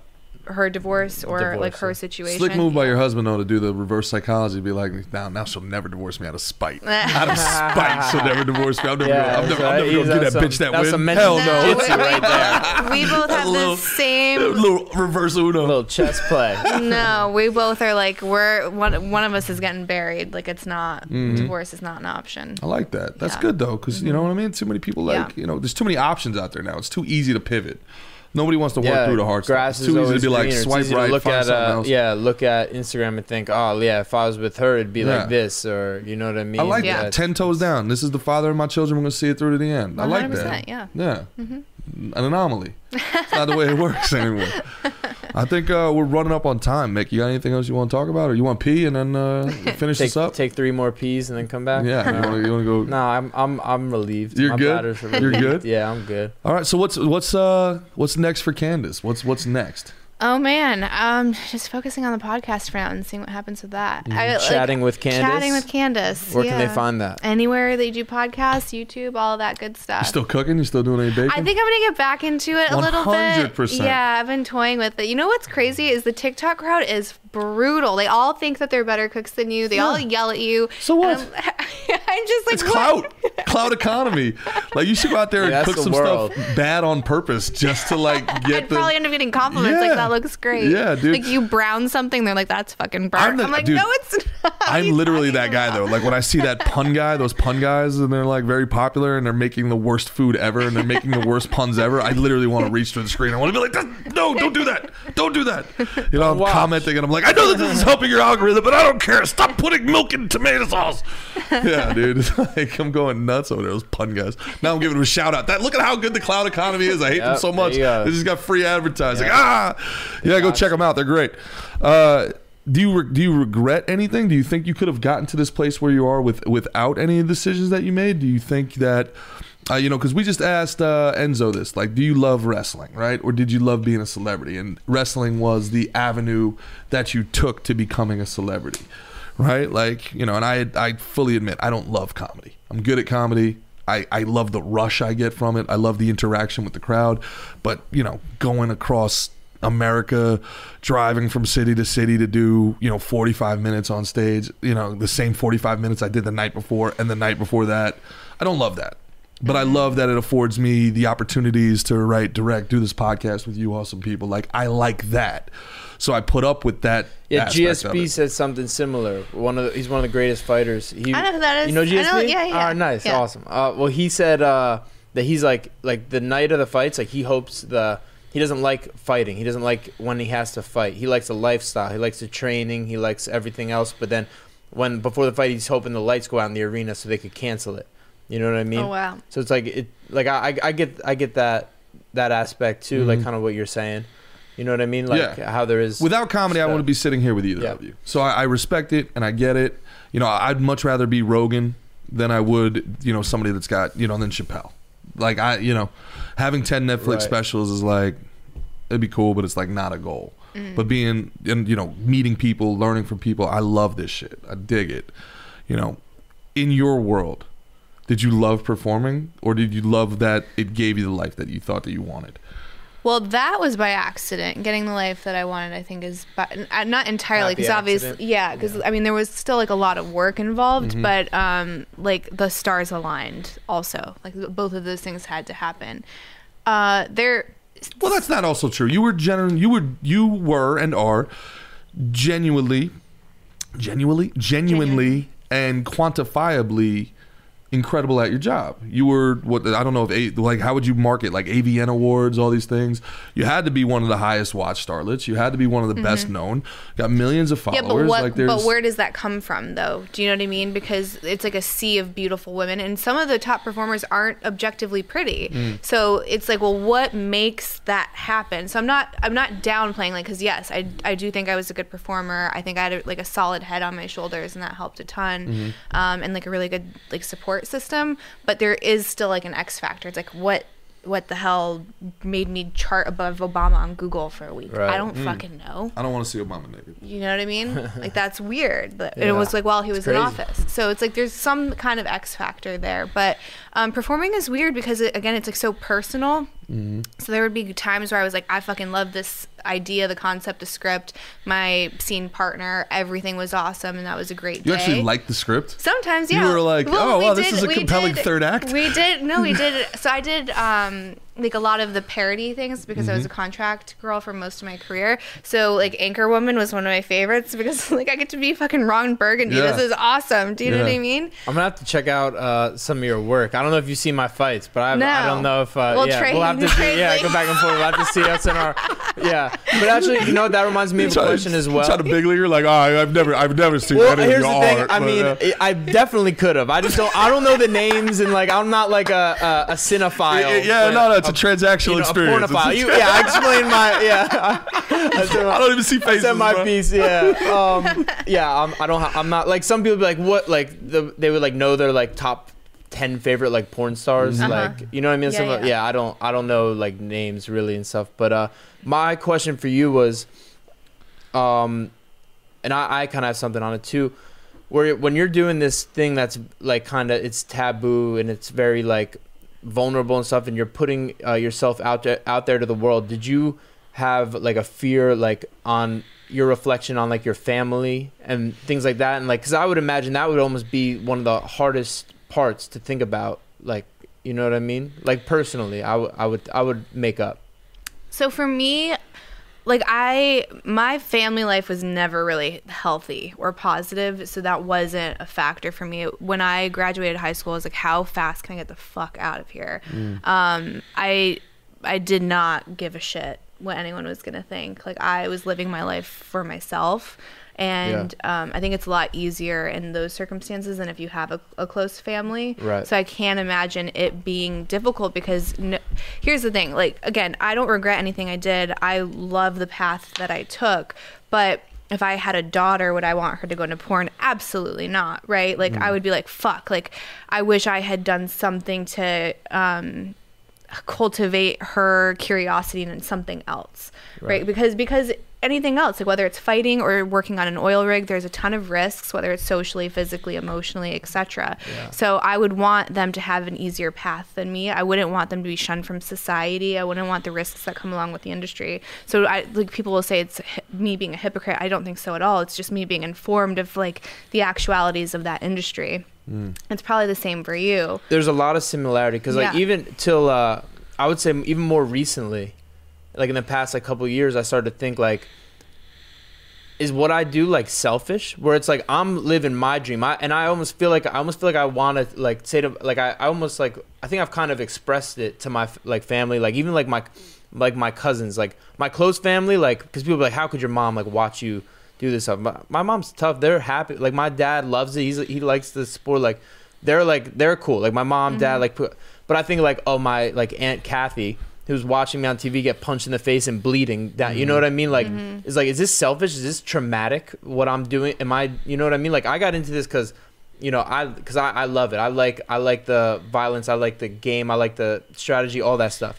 I like the lifestyle. Everything. But it made me think like I have little sisters. If they're gonna, you know, watch me get punched in the face and like, am I gonna like fuck them up? Like I kind of take like a little responsibility with that. And even like certain things I could do or wouldn't do on like my Instagram or publicly, like I wouldn't want to like smoke weed publicly because I don't want my like little sisters to see that and be like, Mickey's smoking, like, you know what I mean? Like we try and like kind of keep things like that from them. So like I can definitely relate to that. Although to weed that is so sense. desensitized now, it's like, I think if you smoked is a a cigarette in world. public, they'd be like, how dare you? Yeah. But weed, they're It's like, a different world. Yeah. Good for your brain. But yeah, you know what I mean though. You know, like, and you're kind of right though to have that trepidation because your sister and your cousin are in the world now. They've followed you into the world. You know, your sister is in the world. Right. You know, so it's not that it's a bad thing. But you know what's weird is like I don't look at it as much with my immediate family. Shout out to Jamie Gall, by the way. Jamie Gall is awesome. Yeah, Jamie Gall's a G. Jamie G is a G. But yeah, I guess one thing that kind of, well, I was talking to my father like when I was I'm from Jersey. I've lived in LA. I've traveled all over and now I'm living in Florida because it's the best place for me to train where I can get the best work. And I remember like a couple years ago, my dad was talking about my mom's dad who was working for Sony and had to go travel to a different place, and he was talking to his father. I know it's like kind of, so my grandfather's talking to his father and was like, look, like, Dad, like I'm not gonna be able to see you as much, like I have to go, I'm being offered this job, I'm not sure what to do, I don't want to miss you guys. He's like, look, I moved from Italy to here to give you a better life. It's good for your family, it's good for you to go and move over there. Get the fuck out of here, go. Go, you know, what are you even talking to me for about it? And like you know what I mean, like it's there, I guess, kind of managing like where your responsibility to your family and your people versus like your responsibility to like yourself and your dreams and your life, you know what I mean? Like I think it's just an interesting, it's a difficult thing to navigate, kind of. Do you have any trepidation about when your sons come of age? Of course. Yeah. I think any parent that says otherwise in my situation's either not aware or they're lying. Yeah. I mean, there's just so many uncontrollable factors. Like you have no idea how, because you have no idea how other people are going to react or what the cruel. I think you kind of know they're going to be cruel. Kids in school. Yeah, but in like what like way, that kind of stuff. And we do know like we are in a really weird space where there's more OnlyFans accounts and influencers. Sure. So it is this very new space that we're in, but obviously it's still not widely accepted. Even that's hypocritical, right? Like if you were just an Instagram influencer and you had everything out there for the world to see, I think they'd still be mortified. You think so? Yeah, I think so. It's like everything, like the influencers put everything but the nipple out there, and it's like the nipple is what's really bad. Kids are always can be embarrassed by their parents just when they walk in and come into the room and they're playing. They're like, "Mom, get out of here!" You know what I mean? Like, it's like. Yeah, I think of it from a perspective that's a little bit different, right? Like my father, when I got tattoos, my dad was like, "You know what you're gonna think about looking at your body at 50 years old?" And I'm like looking at my dad like, if my tattoos are what I hate about myself looking in the mirror, I'm gonna call it a win, bro. You know what I mean? Yeah. Like there was a teacher when I was in high school, to show my age a little bit. She was a smoke show teacher, man, and like we found out that she was in a college edition of Playboy. Like 10 years earlier, and somebody actually figured out, this is like basically pre-internet. The internet was just like this was when you had like an AOL account like AIM and you had away messages, and somebody found out researchers she went to Penn State and she was in the Playboy and it got passed around school. The kid that brought it in ended up getting expelled. The teacher lost her job. I don't know if she lost her job because she was probably tenured, but she had to take the rest of the year off, and the teacher was like mad cool about it. She was like, "Yeah, I look good." I don't know, like she owned it the whole way, and just owning it like that. Why'd like, you have to take the year off? The school, the parents and stuff like that. Like you get all it takes. It's just like the internet. It's like Twitter. The whole woke cancel culture. It's 4 angry people with 10 accounts. Yeah, the whole world doesn't give a shit. Nobody cares. Think anybody cares about this stuff? We all got shit to do.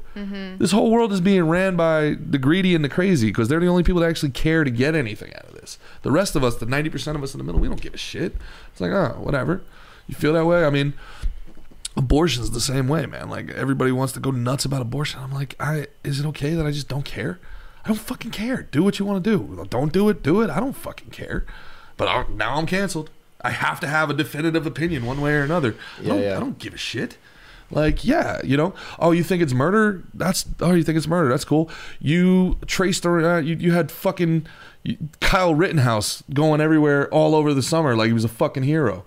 Nobody cares about murder. This is the thing about America, and now I'm getting on a fucking soapbox, but nobody gives a shit about murder. I learned this when I did the podcast with Sammy Gravano, right? Nobody cares about murder.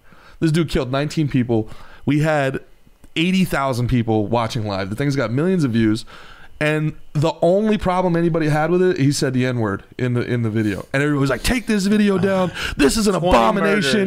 He's talking, and he's literally talking about a hit. He says the word while describing how he was going to kill somebody. Yeah. Nobody cared about the killing at all. They were there for the killing. You don't think that's a problem, though? What, the N-word? No, yeah. well, I'm not pro N-word. No, the killing, the people not giving a shit about killing. I do, but I also don't think I don't think the answer is ever law, because I don't think laws stop people from doing things that they want to do. I've never met a drug addict that wasn't able to find drugs. I never met somebody that wanted to find a gun that couldn't find a gun.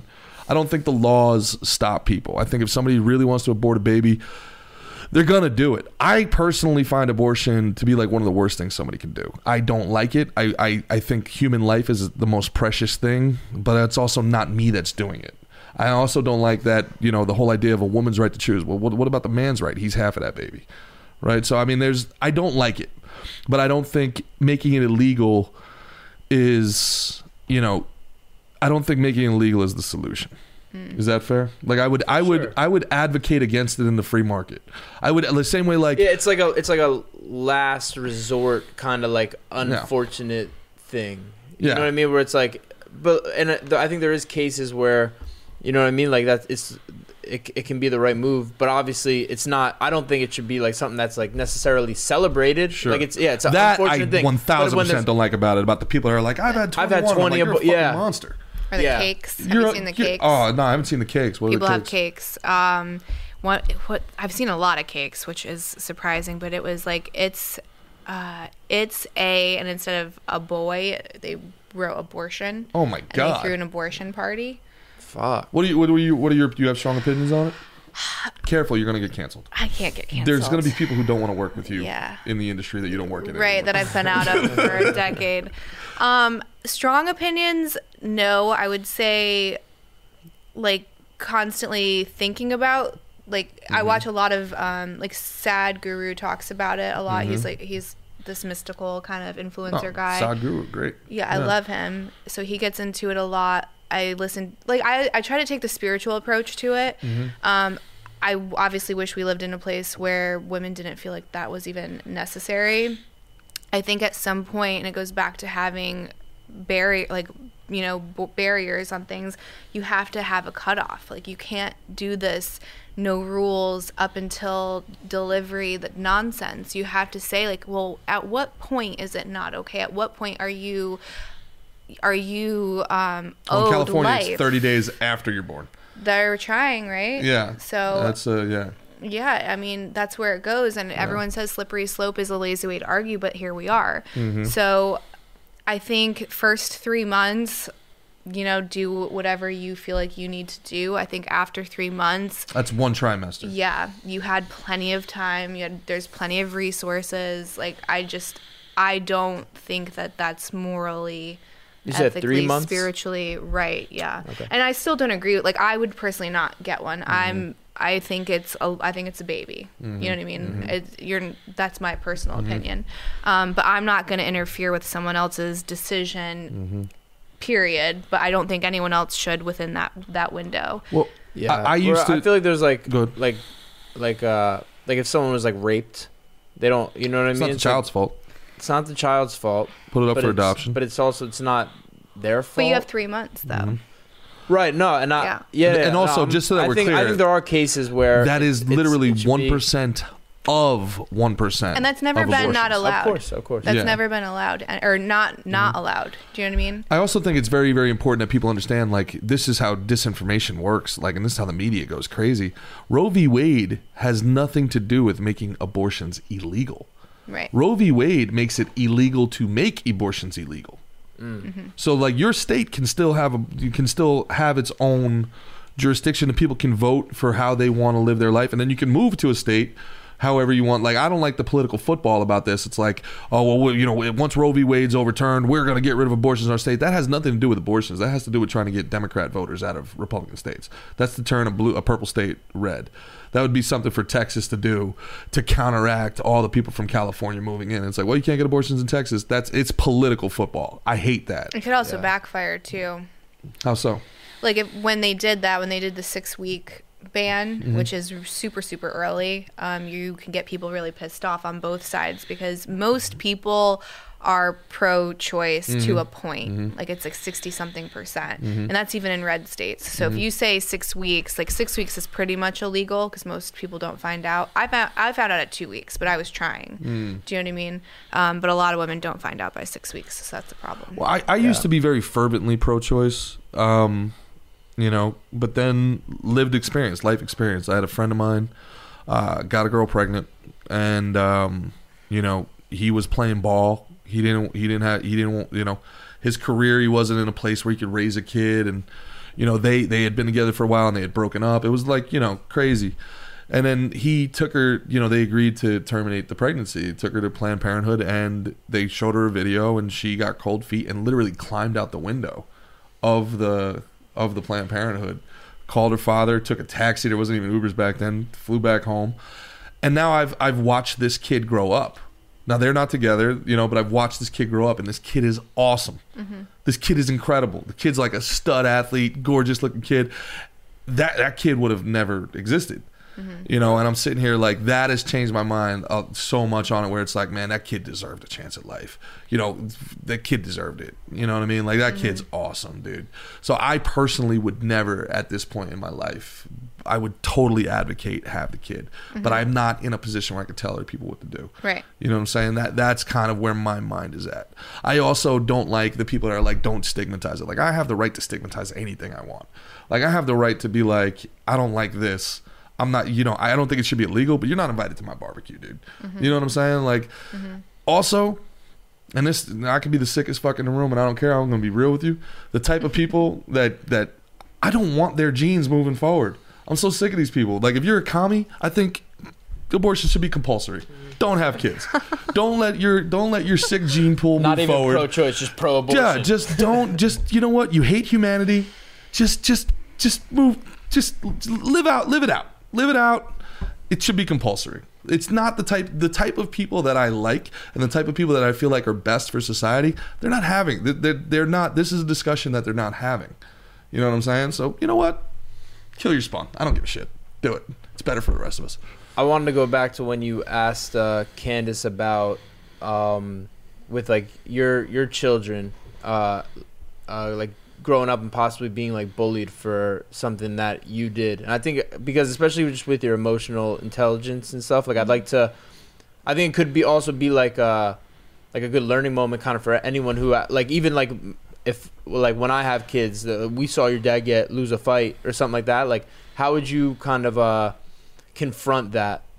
Since you said you worry about it and have thought about it, like how do you think you would kind of confront that? There's so many angles with this. I think honestly, the biggest point for me is, did I make decisions based off of like who I actually am, like authenticity? And I wouldn't want my kid to sacrifice or like stifle out who they were. Live their truth. Right, exactly. So I want you to be who you are, and that's who I was at the time. You know what I mean? Like that was the path that I was honestly supposed to be taking. And again, like no regrets, and I'm allowed to have a sexual past. Right. You know what I mean? And that has to be respected. And then I also think instilling in them privacy, right? So even though I did do stuff online, it was for adults. It's not for your kid friends to be looking at and to be putting in your face, because there are some things that are between consenting adults. And it's my business what I did with my body. It's not yours as my son's business. It's not your friends. It's not your bullies. Like that's like I'm allowed to have that past.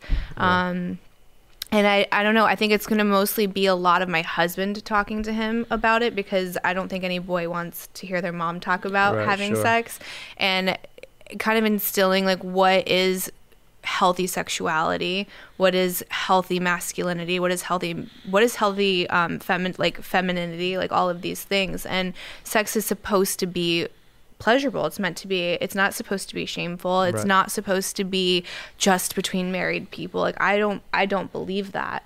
So it's letting him feel his feelings, because he's allowed to get pissed, embarrassed, all of those things, but we're family, and it's being able to prioritize that and like standing up to bullies and not letting someone tell you that you have to toe a line.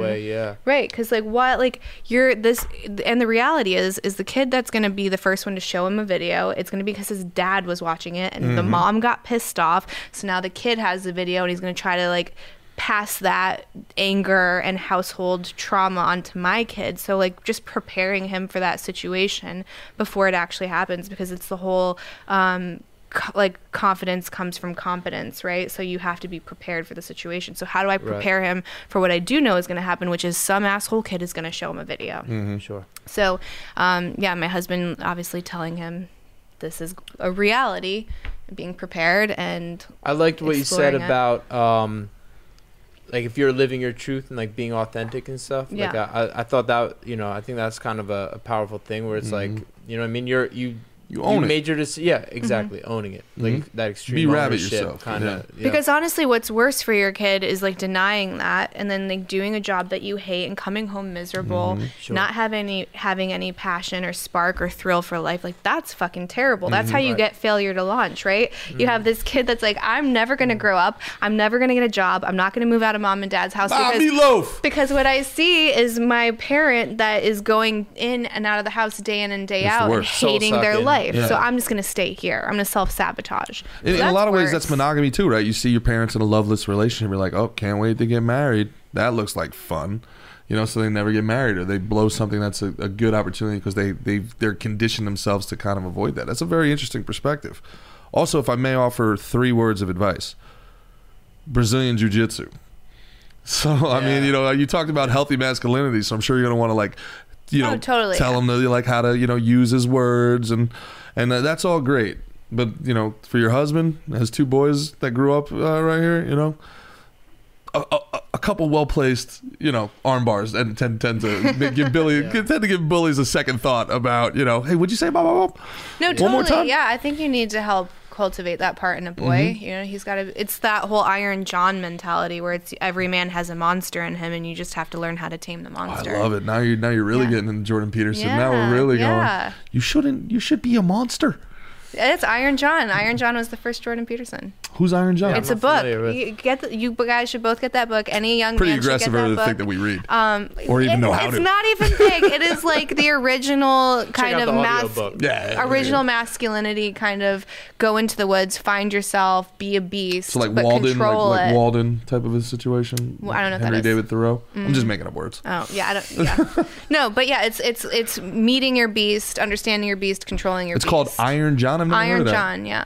It's like the man book. The man book? I'm glad I'm here to teach you guys a little bit about masculinity. Hey, all right. And then 5 Rings is another really good one. Musashi? Yeah. Okay. This has been so interesting. We've gone so long, but I do have like a couple more questions if it's okay. Totally, yeah. You think porn has been, or the access to it, you talked about like, you know, how it's the father watching. Do you think it's been healthy for modern sex and modern relationships, or do you think it's been unhealthy?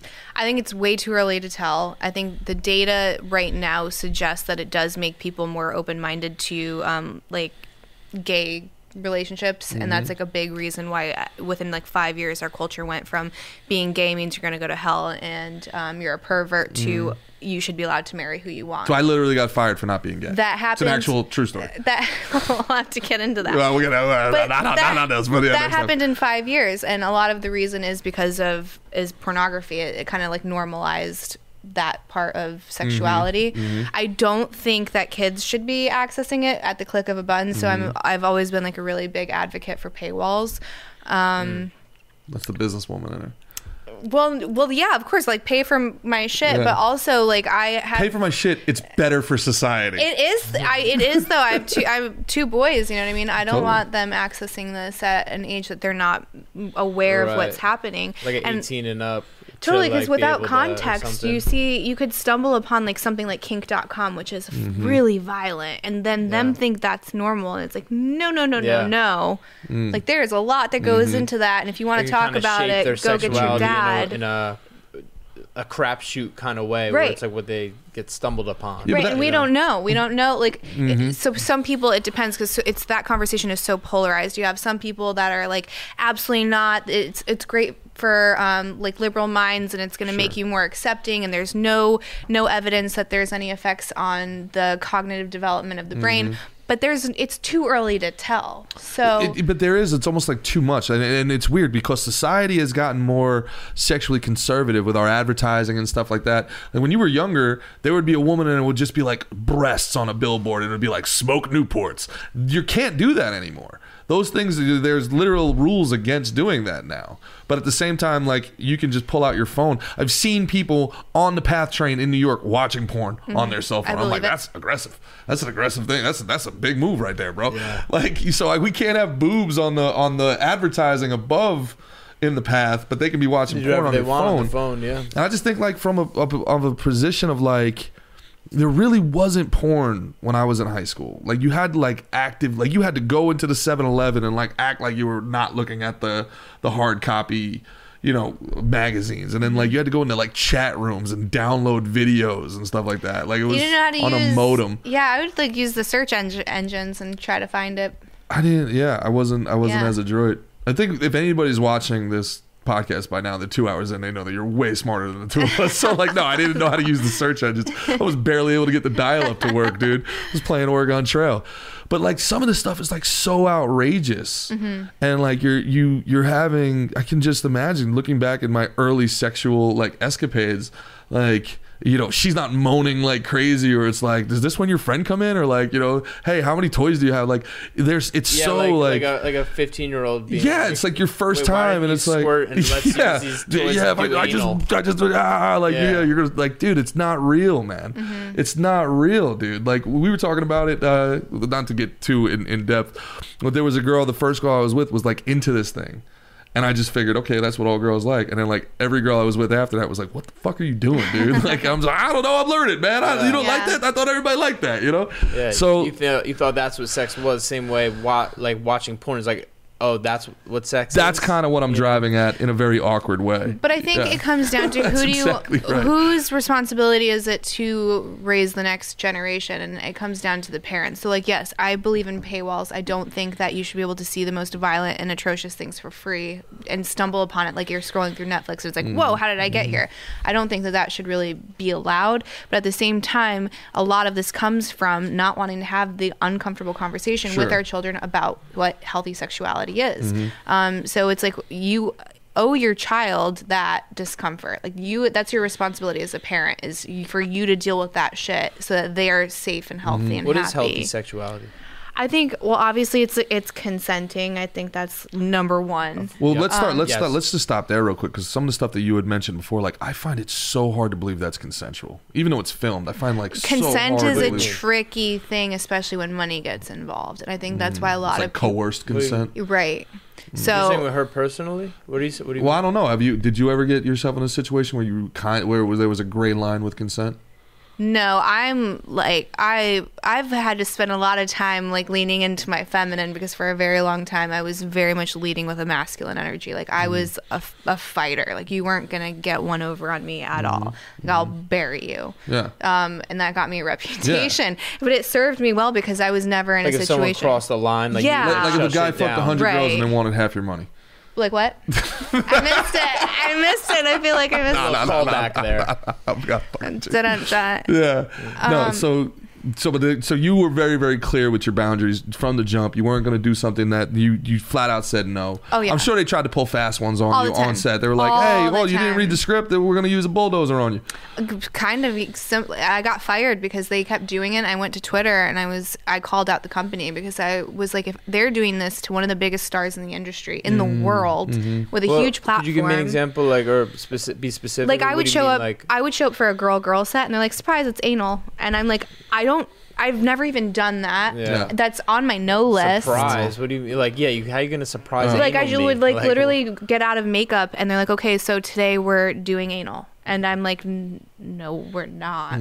And then we had to stop production. They pressure you into like totally. They called the CEOs up in Montreal.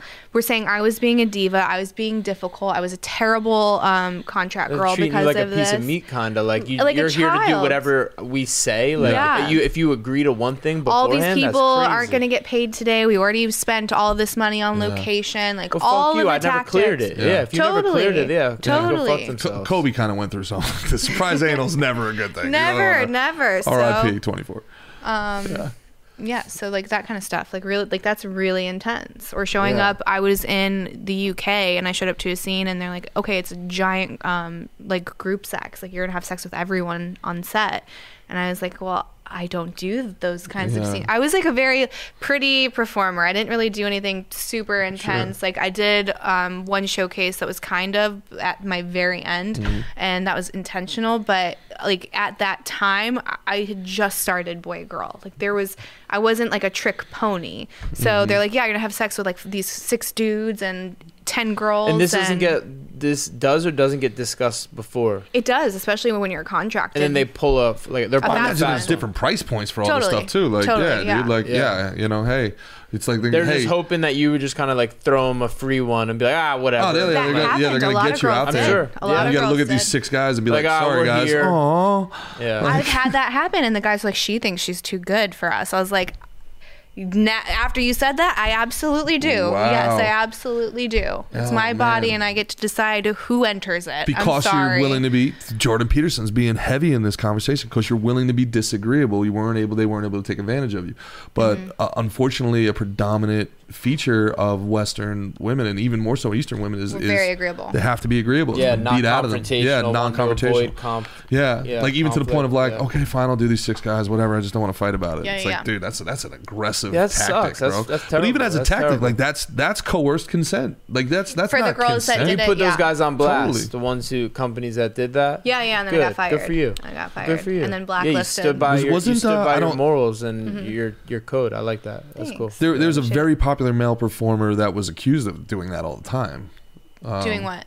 That essentially, coercion and like upping the he's pulling fast ones. I've heard popular with same name as like a popular sausage brand. I don't know names, bro.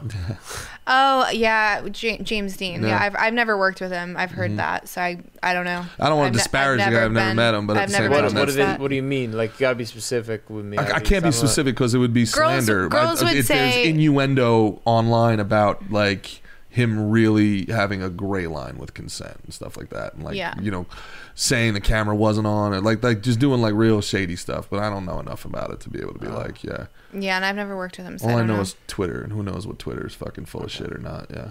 No, but yeah, the whole point is once money gets involved, and then you feel like a sense of responsibility, whether it's to the crew or your scene partner or to your brand, essentially, because monopoly in the States is pretty much porn in the States is pretty much a monopoly. So it's like if you piss off one company, like your career's done. You get blackballed. It used to be until OnlyFans started, right? Which is the beautiful thing about that. Oddly enough, I've been on the other side of this, where like an executive producer didn't want to pay an actor for a read. And like there was like 4 lines on the read, and then that's what they were getting paid for. And then I have to be like, oh man, you know, like, but what about if we say this? Or what? And then like you start looking in their eyes and be like, yo, Gerard, I thought you were on my side here. Like, what the fuck, bro? Like, I get paid for this. Like, and honestly, I get paid by that guy, but I don't want to ruin the relationship with this guy. I'm like begging you as the performer. I'm begging you to be like, dude, I'm not doing it anymore, because I don't want you to make you do it, but I got to. You know what I'm saying? Like I wish the performer would be the diva. Like, fuck it, I'm the diva, bro. You paid me for 4 lines. I'm doing 4 fucking lines. Do that. Yes, you gotta say no, because otherwise I'm not in a position. I'm the lowest guy on the totem pole here. That guy will fire me in a fucking heartbeat, and you're the star.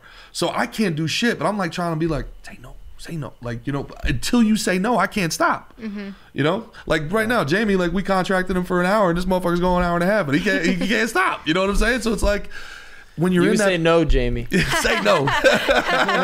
So when you fucking, you know, in that position, you have to take ownership of anything else. Your art is your brand. It's your merchandise. If you had 15 t-shirts and these guys bought 3 and then they took 5, you'd have no problem being like, hey, what's happening?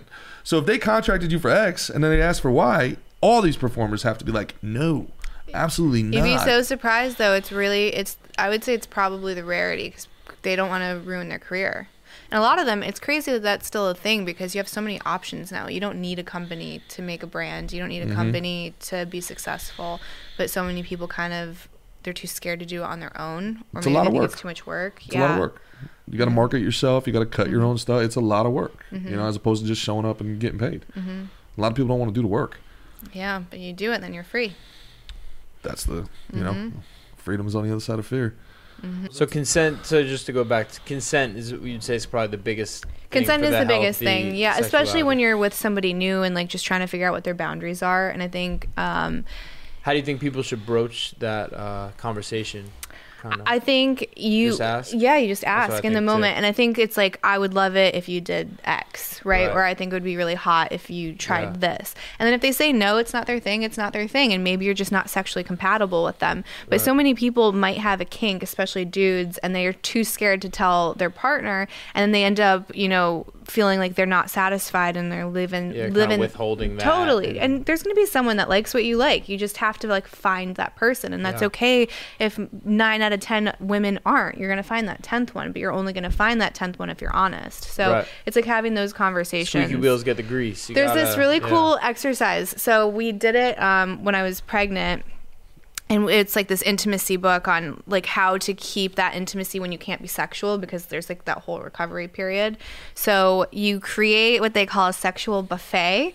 And you put like all of the their menu items, like all the things that you haven't done that you want to do, or all the things that like you're super into, like your kinks, your fantasies, and then you trade the lists, and then you can look at this partner you've been with for like 10 years. And you're like, holy shit, you want to do that? I want to do that. I didn't know. And you both were like so shy about it, and then you come to find out you're both into it. So it's like this really cool bonding. What were some of the buffet items? I couldn't think of 10 things. You couldn't? I don't think so. I think you could. 10 things? It's as 10 many things that you haven't done. Dude, there's like 3 things. You could put as many things on it as you want, whether it's like an outfit you want her to wear, or like maybe something you want her to say. So you gotta get like, this is a lot of work. You gotta get like creative and think about it. Like Yeah, it's an activity. It's like a date night activity. Grab like a bottle of wine. That could be or fun. Like some spaghetti. Yeah, you're like, and you're workshopping. What do I want? But it's cool. I think it's cool. Like what I've kind of got from you is like you're like a deep thinker and kind of like a digger. Like you kind of go, with inside yourself. I think that's a cool thing an important thing for like people to do. You know what I mean? Like you got to know yourself. If you don't know yourself, you're totally. You're kind of out there. What to that? And that's a great point, Mickey. What advice would you give the people watching right now if they wanted to get more in tune with themselves, if they wanted to get more in tune with their emotions and their emotional well-being? What would be some steps you think that they could take? Oh my gosh. Any activity that kind of inspires introspection, so whether that's like meditating for you or going on long walks in nature uninterrupted. I think like reading. So many people don't read enough. So it's reading quality books and finding these original. Give me your top 5. What? Give me 5 books. Oh God. Give me your buffet. Give me your sapiosexual buffet of. So I would say Viktor Frankl's Man's Search for Meaning is like #1 book for almost anybody, and it's a lot about mindset and essentially. Like you get to choose what reality you live in, no matter the conditions. It's like this Holocaust survivor's memoir. It's really, really good. A Man's Search for Meaning by Viktor Frankl. I would say anything I love Esther Perel. She's kind of like a sexual relationship psychologist. So anything with her. I would say get into stuff that like teaches you more about like the workings of your brain, like neuroscience. So I did this thing, it's called BioCybernaut. There's also 40 years of Zen that Dave Asprey does, and it's essentially teaching you how to get into certain brainwave patterns. So whether it's like alpha, theta, delta, and then these things can help you like really understand like yourself, others, forgiveness, and again like just shifting your understanding of like who you are and where your place in the world is and how you interface with anything like jealousy or aggression or whatever those things are. Man, I think anything. What's the guy's name? David DeMello. So like 4 agreements, 5 agreements. Those are both really good, and they're really short and easy.